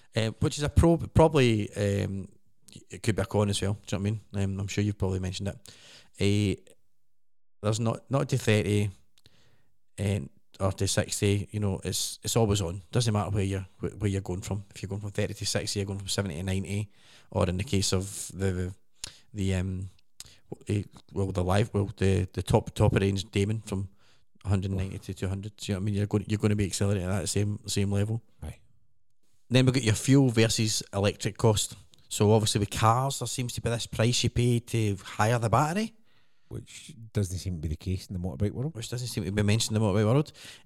Thanks to our friends at the English Electric Motor Company, they've got a simple cost calculator. So if you get a 50 mile per gallon out of your petrol bike, which is about average, really, isn't it? And you travel 10 miles to work 5 days a week, then the cost of fuel is about £5.40. I can hear T.O. right now going, 50 miles to the gallon. I get 50 miles to the gallon. 5 miles to the gallon for me. Cost of fuel would be about £5.40 per day, roughly, yeah. Assuming my electricity rate is 15 pence, but let's be honest, the rates are going up a bit now. You know, based on, I think looking at it, mine's isn't even that at the minute, but it might go up. So say 15 pence, yeah, is your rate, your electricity rate per unit kind of thing, which is high. Then the same journey is £1.88, so that's £3.52 a day, 65% cheaper to run your bike, which means you can spend 65% more than the cost of the bike. No, maybe that's just a Susan, if clutching at straws argument. But yeah, so you're going to save yourself 65% in fuel. Service costs. In theory, servicing costs should be reduced as you have less mechanical components requiring cleans, tightening or lubrication. Therefore, it just becomes the essentials. You know, the brakes, the suspension, the rubbery bits, the battery check, the belt or the drive chain if that's what you've got. Or your electromagnets if you've bought Or your electromagnets, exactly, yeah. In theory, but you know, it's new technology, so you can bet your bottom dollar that your servicing costs will probably be round about the same, because I would be very surprised if they don't. I've just had a thought. See if I bought a Verge, right, with the electromagnets at the back, do I take it to a motorbike thingy, or do I take it to an electrician? Good or question. a magnet specialist? I think probably what you're finding now is that that might be where one of your cons is. That could be one of your cons in the sense of, you know, because they're more electric than mechanical. Is there enough qualified people out there that can service them properly? Especially if you're buying them from smaller manufacturers that don't necessarily have dealerships and the infrastructure in place. Or trained technicians. Yeah. That's interesting. Good point. Road tax, well, it's a simple fact. A full electric bike, like a full electric car, all full electric vehicles in the UK, road tax is free. So that's saving you anything from the case of my son's mutt, £12 a year, to I can't remember what mine is now, but mine's about 90 quid. Aye, about £90. I think I was about 60 or something like that. Anyway, can't remember off the top of the head. No, I'm about 90. I'm about the same as you, I think, to be honest. Because I'm paying about £8 a month. So you'll be keeping Greta happy, as I said at the start there. And this is good. If you own a company, you can pretty much write the lot off and claim back the cost under a tax loophole, at least in the UK. Jimmy Carr, if you're listening, he gets an electric bike. I say loophole. You're carbon offsetting, so you can carbon offset. So every journey you make in that bike, you are actually saving carbon, and you can offset that against your taxes. I'd love to be able to do a Greta impression right there, but it's just not going to happen. That's not even like it. I don't know if that's damaging our future. No.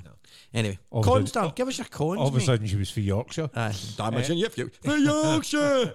Do you know I digressed a little bit. I started buying that Yorkshire tea. What, just because Sean Bean? No, but no. Yorkshire. They had it in Morton. I tried, and I went, that tea's quite nice, right? It is all right, actually. It's quite nice. And but every time I make a cup of tea now, and I put the tea bag in the cup, I go, for Yorkshire. And it could be like 2 a.m, and I'm like, I just fancy a wee cup of tea, and I go very quietly in the house, for Yorkshire. Followed by. Don't forget fire alarms at 3 on a Thursday. Right, cons. So there's the biggest con for me, or in general, is just the price of the bike. Versus combustion motorbikes, they are more expensive for what you're getting. Aye. I mean? Yeah. Insurance, again, appears to be more expensive. I did a quick check on one of the comparison websites. And for an HD live wire, again, with no security device, so I said, right, you have a tracker in on it, and you keep it in a locked concrete garage. My cheapest quote was almost double my current insurance, and some of the quotes were like £900,000 a year mark. So, but again, if you put a tracker on it, that would probably come down slightly and all that kind of good stuff again. And I think it's the power. I think if I had more years on a, you know what I mean, R1 or something like that, it might have dropped again. You know what I mean? Sure. So it's one of those ones. But it definitely appeared to be dearer. Yeah, it's also one of those things where they don't probably have the data. Yeah, exactly. So it's an insurance company, it's insurance world, they're going to go with the worst case scenario. Aye, it's all a big algorithm for them. So yeah. Aye. Interesting talking about the cost of your bike. I just did a quick calculation there. If you're saving £3.52 a day in petrol. Is it a day though? It's not a day, is it? So if your cost to run the bike a week. Aye, so if you're saving £3.52 per trip, right? So say you're just using the bike for commuting, okay? Aye. So if you're doing 10 miles 5 days a week, 5 days a week, it costs you about £5 in fuel. Yeah, so it's costing you about £1.88. So you're £3.52 a week. Right, so let's say that's what you're doing. Right. You're £3.52. No, you're saving £3.52 per trip, isn't it? Or is that £5.40 for your whole week? That £5.40 is for your whole week. Well, for that 50-mile round trip, because you're getting 50 miles to the gallon, so it's about £5 a gallon. So the amount of money I'm saying £5 a gallon. Aye. The guys in the States right now are going, what? A what? Aye. A £5 a gallon? You know, but say for instance you were saving £3.52 a day. So say for instance, right, you're using that bike a lot and it works out your £3.52 a day. Aye. You're only saving £915 a year, right? If that was $350 on a 5 day week, using it 5 days a week for that commute, right? Yep. So say that you're only the 30 grand for an electric bike versus your 12 grand for for your your Aye, you think about it, it's £900 a year. Speedmaster, the Triumph Speedmaster, right? So Aye. Your electric bike would have to. You can't justify doubling the cost of your bike No, on the fuel cost alone. Yeah, you take that. Let's got £1,000. You save £1,000 a year on fuel, and say service and cost or whatever, right? And that's probably about right. If that was me, I'm no 10 miles to work. I'm 20 miles to work and 20 miles back. Aye. So that I am. That's, So I'm about 352 a day. I'm about £5 a day. Yeah. So you got that £1,000 a year. You take a bike. Say if you do it on PCP, take it out 4 years. That's £4,000, right? Aye. On a bike that at the moment in the UK costs £29,000. You're not gonna buy a combustion bike for £25,000. No. If you do, you're buying a Goldwing. Aye, exactly. Aye, you're buying something that's Right, you're buying something that's absolutely. You can get your Triumph Triple, you can get your Triumph Double R carbon aye for less than that. Do you know what I mean? Yeah. So that's where I think if or when Livewire becomes a sub brand and they bring it down, my only concern is are they then cutting corners somewhere? So they're obviously not putting HDs just called Livewire. Does that bring a cost in? Well, I wouldn't have thought so. But are they then replacing some of the components? So right now, say if it's got Brembo brakes, are you not getting Brembo brakes? You're going to get HD brakes or Nissans or whatever you're getting. Aye. Then you're then going, well, wait a minute, I'm paying. Or are they just making more? Therefore, it's more. Possibly, it's more efficient, and it could be that. But what I'm trying to say there, just basically for anyone out there that's listening, that's thinking about getting an electric bike and is thinking of spending the money on an electric bike, you can't use that as your base argument for your other half to justify getting a bike. You can just fabricate the numbers. Yeah, if your other half, right? So you're a lady biker out there, and you've decided you want to go electric, and your man or your other lady or whatever is. We should do a warning at this point.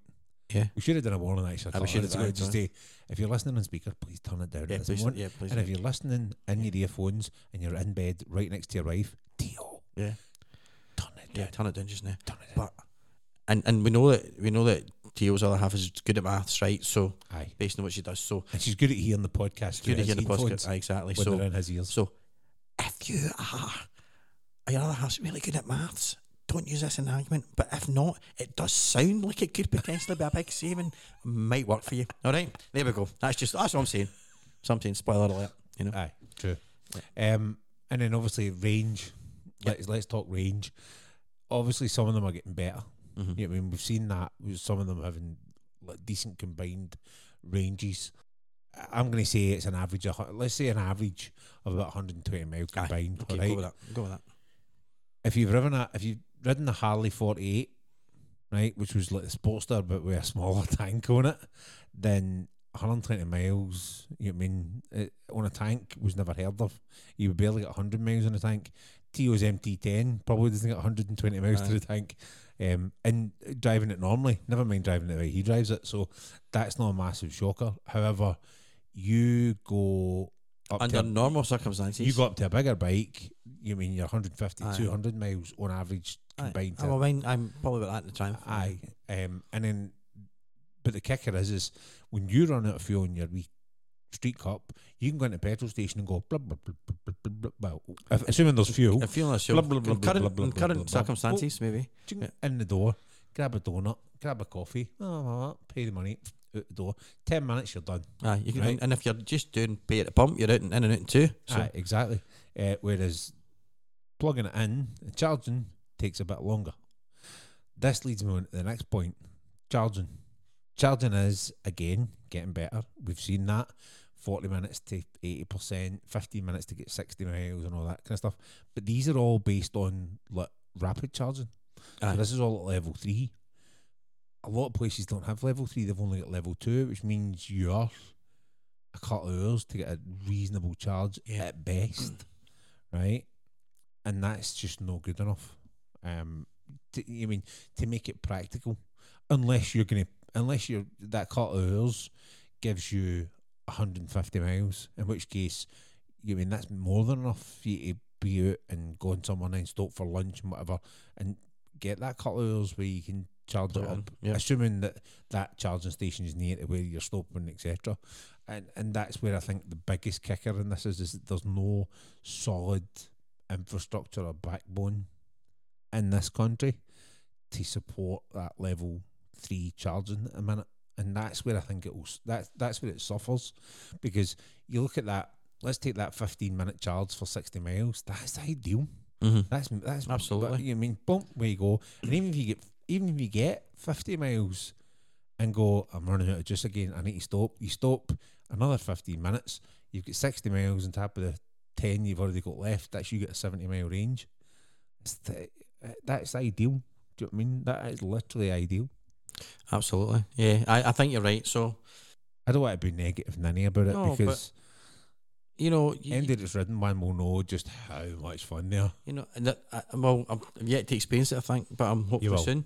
And so you look at something like The Long Way Up and you watch it and it makes them look quite good, but then, you know, they're riding 50, 60, 70 miles and then meeting some deprived, you know, some But you watch, groups of people under UNICEF and talking to them for several hours. Aye. And you've plenty of time to do all that. and the other thing is you watch The Long Way Up, and there's loads of people, and I noticed this when I watched it, and again, what they did I thought was tremendous, and the filming of it and all that was brilliant, and actually highlighting that electric's coming, there's nothing we can do about it, we should actually embrace it. Totally agree. Love a If truck. I had the money, if I win a lottery this weekend, I would quite happily go and buy a live wire this Yeah. weekend, because I do think it's an absolute monster. It's a great bike, love the sound, love the looks, and they are quite sparse on the road. You don't see a lot of them about. But what I noticed about Long Way Up was there was long periods of time where they were driving along kind of big straight roads with the mountains and the thing and all that, and we go, oh, wow, it's amazing. And then you look at the speedo, and they're actually only doing like 36 miles an hour. Aye, that's true. I remember noticing You're that going, going- they're not going very You're fast. going, They're not nothing, going like, nothing like maximum. I'm like, that's a waste of that bike. Aye. You would have been as well getting yourself a wee Super Soco and throwing a backpack on and taking that. Mm-hmm. You know what I mean? Whereas the live wire, it's a bit more. It should be, I don't want to say ridden harder, but it should be. You should at get. no point did they look at that bike on a highway going at 70 or whatever and like that, and it was that's a good point. No, But then a lot of that was terrain and the rough terrain everything. I get that they're only going at 25, 30 miles an hour because they can't go any faster. aye. But even when, as you say, like When the roads were when good, the roads were good, that's a good point. And I did notice that funny at the time. Thought, well, they're not going very fast. if I had one of those bikes, I was going to say I wouldn't be driving at 35 miles an hour. I would in a 30. Aye. You know what I mean? But on the motorway, you'd But be, on like a long straight like that, where I could be doing 50 or 60 miles an hour, I would be doing 50 or 60 miles an hour, of course you'd. just because it's just so much fun. Yeah. But there you go. We need more level 3s. We need a better infrastructure around the more remote parts of the country, and We need the prices to come we down need the slightly. prices to come down. We cannot justify that kind of money. Like you, if I won a lottery tomorrow, I'd go out and I'd put my deposit down in my black and yellow Damon, right? I'd put my Aye. deposit down in the top one, the 40 grand one. You know, I'd buy a live wire to keep me going till it arrived. You know, I would So you absolutely can ride one when the other one's charging. exactly. So I Aye. can read one else. But to me, it is if you have got the lifestyle that allows you to use that type of biking. But by that I mean it's like an iPhone user, right? You know, people go on about the battery life of an iPhone. It's not great. You know, it's, you know, in comparison to a Nokia 3310, which will last for years and the one charge, right? So, you know, so if you think about, for me, if you think about, Aye. you know, standard bikes are the Nokia 3310 of bikes, and electric bikes are the iPhone of bikes, right? So the Nokia, your standard bikes, if something breaks in the engine, you can take it to any garage that deals with bikes and they'll replace that nut, they'll replace that seal, and you'll be on your way. And you can just pop in, stick some fuel in it and keep going, right? It just keeps going and it keeps going and it keeps going. The electric bikes at the moment are very specialised in how they're set up. So, you know, if you can't If something pop in, breaks, you're going to Apple and getting shafted. exactly. If something breaks, you're going to go back to the dealership and get absolutely, you know, pummeled in your wallet, right? Without a doubt. But in saying that, if you do what I do with my iPhone is I go to bed at night, I plug it in the wall, I wake up in the morning, it's fully charged, I take it out all day. I don't need to worry about that, no having a 36-hour lifespan or even a 18 or 19-hour lifespan, because I always plug it in at night and do it up in the morning. So, But that's a good point, because you and I are of an age where we've went through the, I don't want to say the birth of mobile phones, but it well, is we the have- birth aye, of mobile well. phones. But mobile phones in their more modern sense, Yes, not those things you from- had to carry a briefcase with a battery in it. when it went GSM, when it went digital rather than analog signals, and they were handheld devices. One hand held them, and Aye, and you would get, you know what I mean.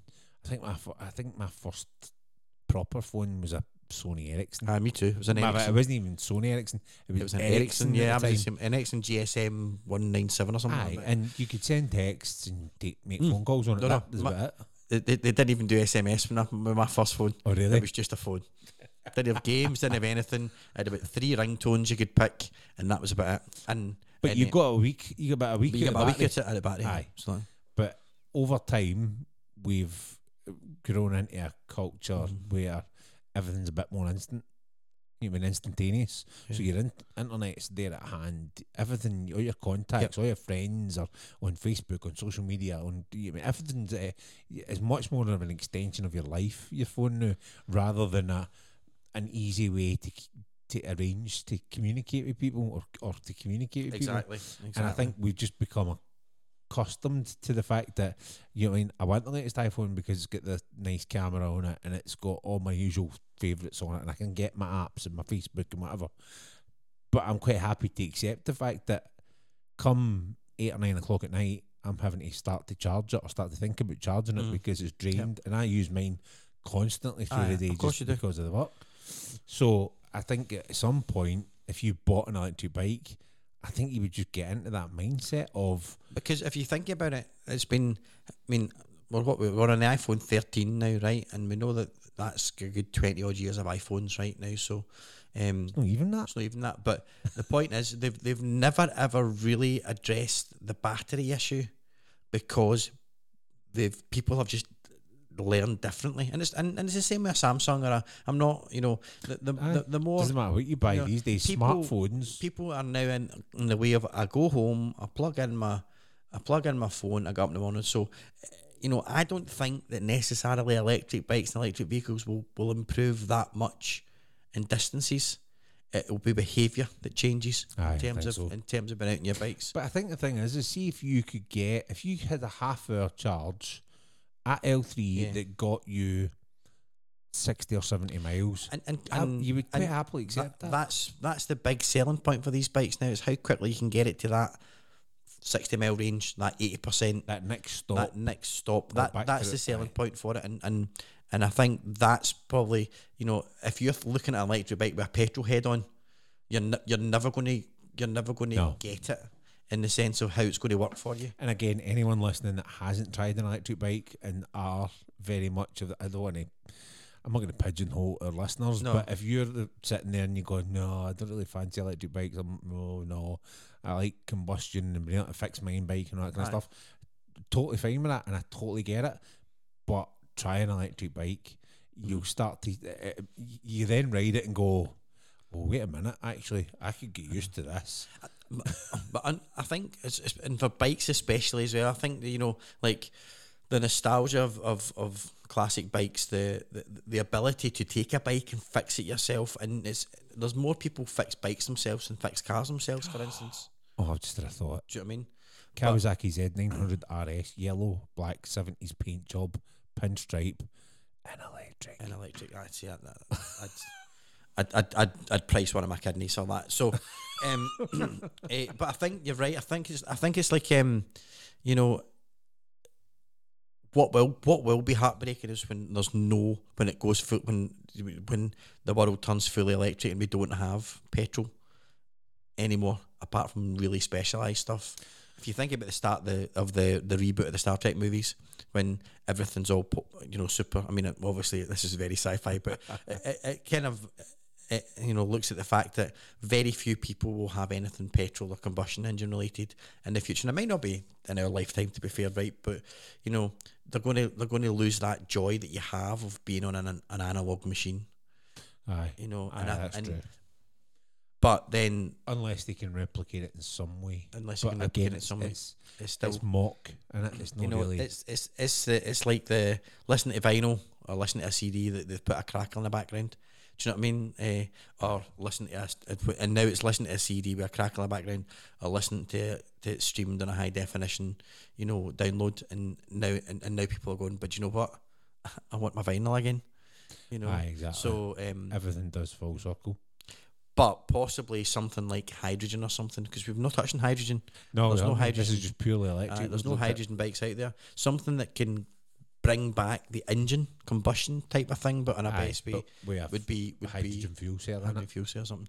So yeah, my conclusion, I think, from me is I want an electric bike. I would love an electric bike, but it wouldn't be my only bike because there's too much of the combustion engine noise, smell, kind of vibe of being on that bike that I just would miss too much, even though I've still to ride one, you know what I mean? Aye. But I just know that it won't be.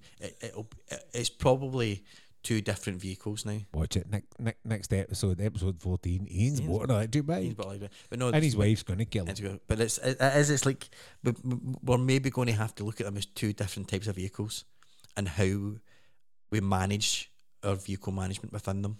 That's a bit of a WANKY way of saying that, but you know what I mean? No, I know what you mean, and I get the whole combustion engine and all that kind of stuff. I totally get that. For me, if the backbone was there and the infrastructure was there to support the fast charging, and it was a case of you plug in for 20 minutes or 30 minutes and that gets you, 70 miles, 100 miles or whatever, I would switch.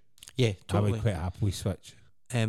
You're right, and I think there will be a turning point in that, and that'll be when what the masses deem as an acceptable charging time versus an acceptable number of outlets. So if unless they're forced to, unless they're forced to, but you know that you can get your bike up to a manageable range within 20 minutes. Yeah, and you know that you will not have to go any more than 15 miles to find a point that you can do that with. Then and these are just there will be a point when that becomes the norm, and then it'll be like iPhone, where they turn around and they say we've improved it. This is the best battery in an iPhone ever, but but technically it's giving you another 35 seconds. Do you know what I mean? Know, absolutely. That kind of thing. I'm looking, and and even at that, you're thinking right now, I don't tour as much as I would like to. I don't get the big runs in as much as I'd like to, because you've got work, you've got family, you've got all that kind of stuff. When it gets to the point where I'm going, right, that's me, I'm retired. Yep. That's me, I'm retired now. My weeks are mine. I've no wains to worry about, no dogs to worry about, no nothing to worry about. I'm going to go on that wee tour that I've always wanted to go to Switzerland or up to the Arctic Circle or whatever.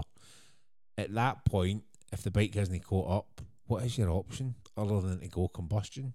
Or you're going to need to plan your trip entirely differently.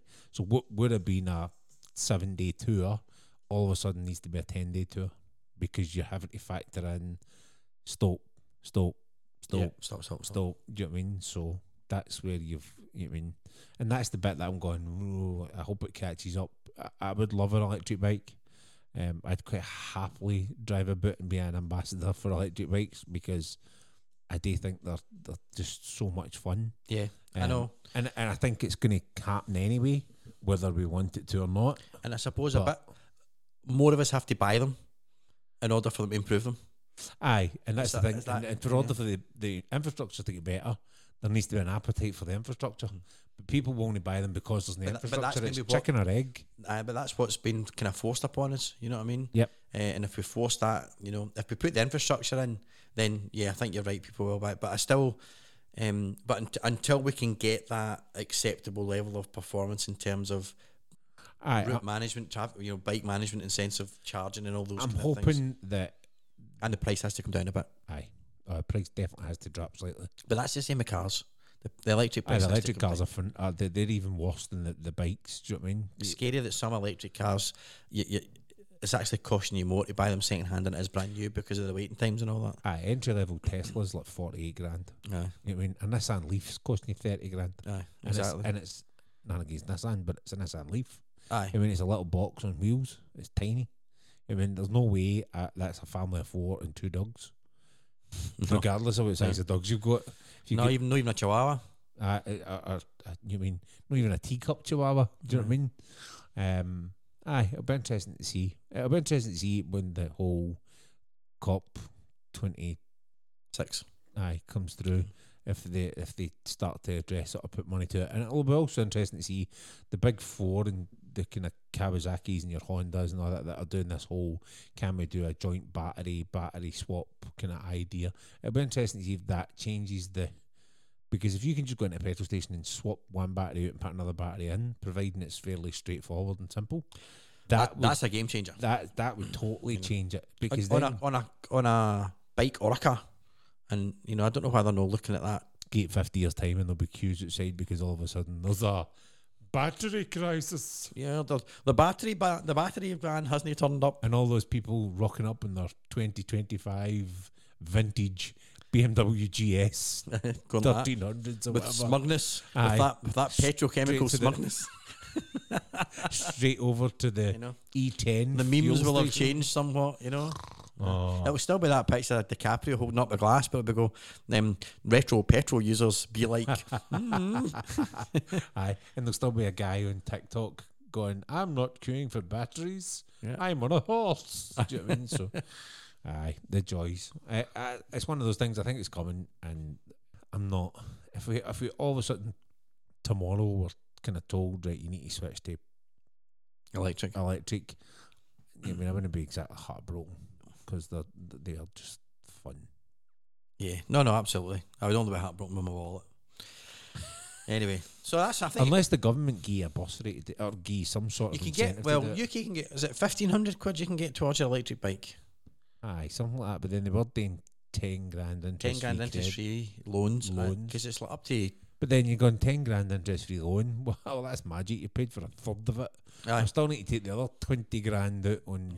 So, what he should have done was, if you're going to take a bike out like that, you get your £1,500 off it because you're doing something to improve environment, and then the rest of it you can get on an interest free loan. Aye. I mean, because they bailed the banks out. The least they can do is help us buy electric bikes. I think you can get like 30 grand for a car, can't you? Aye. Interest free. But the point is that I believe it's very difficult to get that loan though. Oh, is it? I think a lot of people are getting knocked back for it because of back to winning the lottery. Exactly. but all you can buy outright with your interest free loans are Nissan Leaf. So and it's only for new. It's only for new electric cars that you get that. Aye, so not even a demonstrator. And then you can get like a £350 towards an electric charging point at your home. But I think it costs about £1,000 to go on and put in. So aye, it was more than that.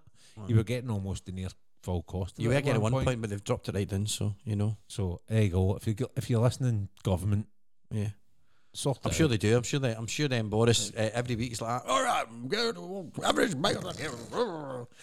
Aye, absolutely. There's not enough Muppets on here for them. I know. Anyway, so there we go.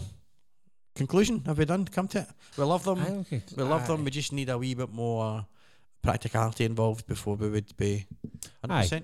It's almost there. If we had the money, we'd have one. If we had the money, we'd have one. But it's not. To me, it's not a practical solution for a vehicle at the moment. No, yeah. It's a fun solution if you've got the spare cash. Aye, I think it could be a.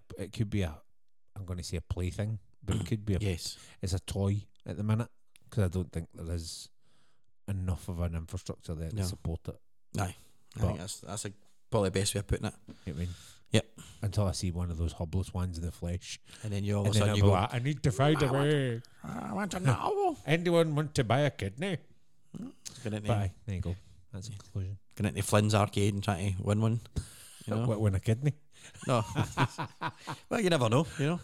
Tron 3, the kidney. One of the grabbing machines with a hook. Electric organs. I've won a Pikachu. Oh, I won a kidney. Very nice. Lovely. I won an iPhone that's not an iPhone. Anyway, folks, that's it. I think for episode 12, would you agree?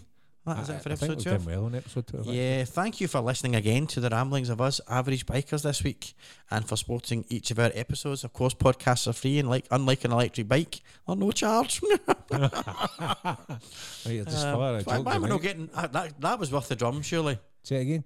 And unlike because podcasts are free, unlike an electric bike, there's no charge. Thank you. Cheers. Excellent. I know you're pushing it. Which you would be in an electric bike if you're not between charging points. Thank you. I'm going to wear that button. We try the wheel. Again, as long as you lovely people out there keep listening, we will continue to be here. Remember, these are just the opinions of a group of average bikers. And just to reiterate, we are kind of pushing like our downloads are nearly 94 figures, which doesn't sound like a lot, but actually the fact that like 1,000 downloads or nearly 1,000 downloads have happened is just absolutely mind blowing. Yeah, amazing. So again, Thank you so much. Our average kind of uptake keeps going, so there must be people there's either 4 people out there liking it a lot and listening over and over and over again, or we have a reasonable kind of following at this point, so that's quite good. But again, massive thank you. If you enjoyed it, please like, share, subscribe, do all the fun things, share stuff. We're going to start venturing out, as Ian said. We'll put some pictures and stuff up on social media, just some of the electric bikes, especially. Maybe get a wee bit of video onto YouTube. And we'll get some video up onto YouTube of us in our little cave recording. If you want to get in touch, then either do it via the social media platforms, or you can reach out to us at averagebikersinacave@outlook.com if you get any suggestions for topics you want us to. Let us know what your thoughts are on electric bikes. If you've ridden an electric bike, let us know. If you've got one, If you've got one, even better, absolutely. You can tell us what the real world is like. Yeah, definitely. Please do. We can share it with the listeners. But until next time, which will be episode 13, ooh, and it might be out around about the same time as Halloween. Ooh. But until then, a Halloween special. Halloween special. I think best costumes to dress up on a bike. Obviously, with your change, we'll need to. It might be out before that. Absolutely, yeah. I mean, when I go through the change. When you go through the change. That's it. No, I'm not pushing it. It's broke. I've broken it now. It's a bit like when you open your piggy bank up and you go through the change. Thank you. That's the last one of the night. That's it. It's done. Until next time. Remember, only a biker understands why a dog sticks his head out of a car window.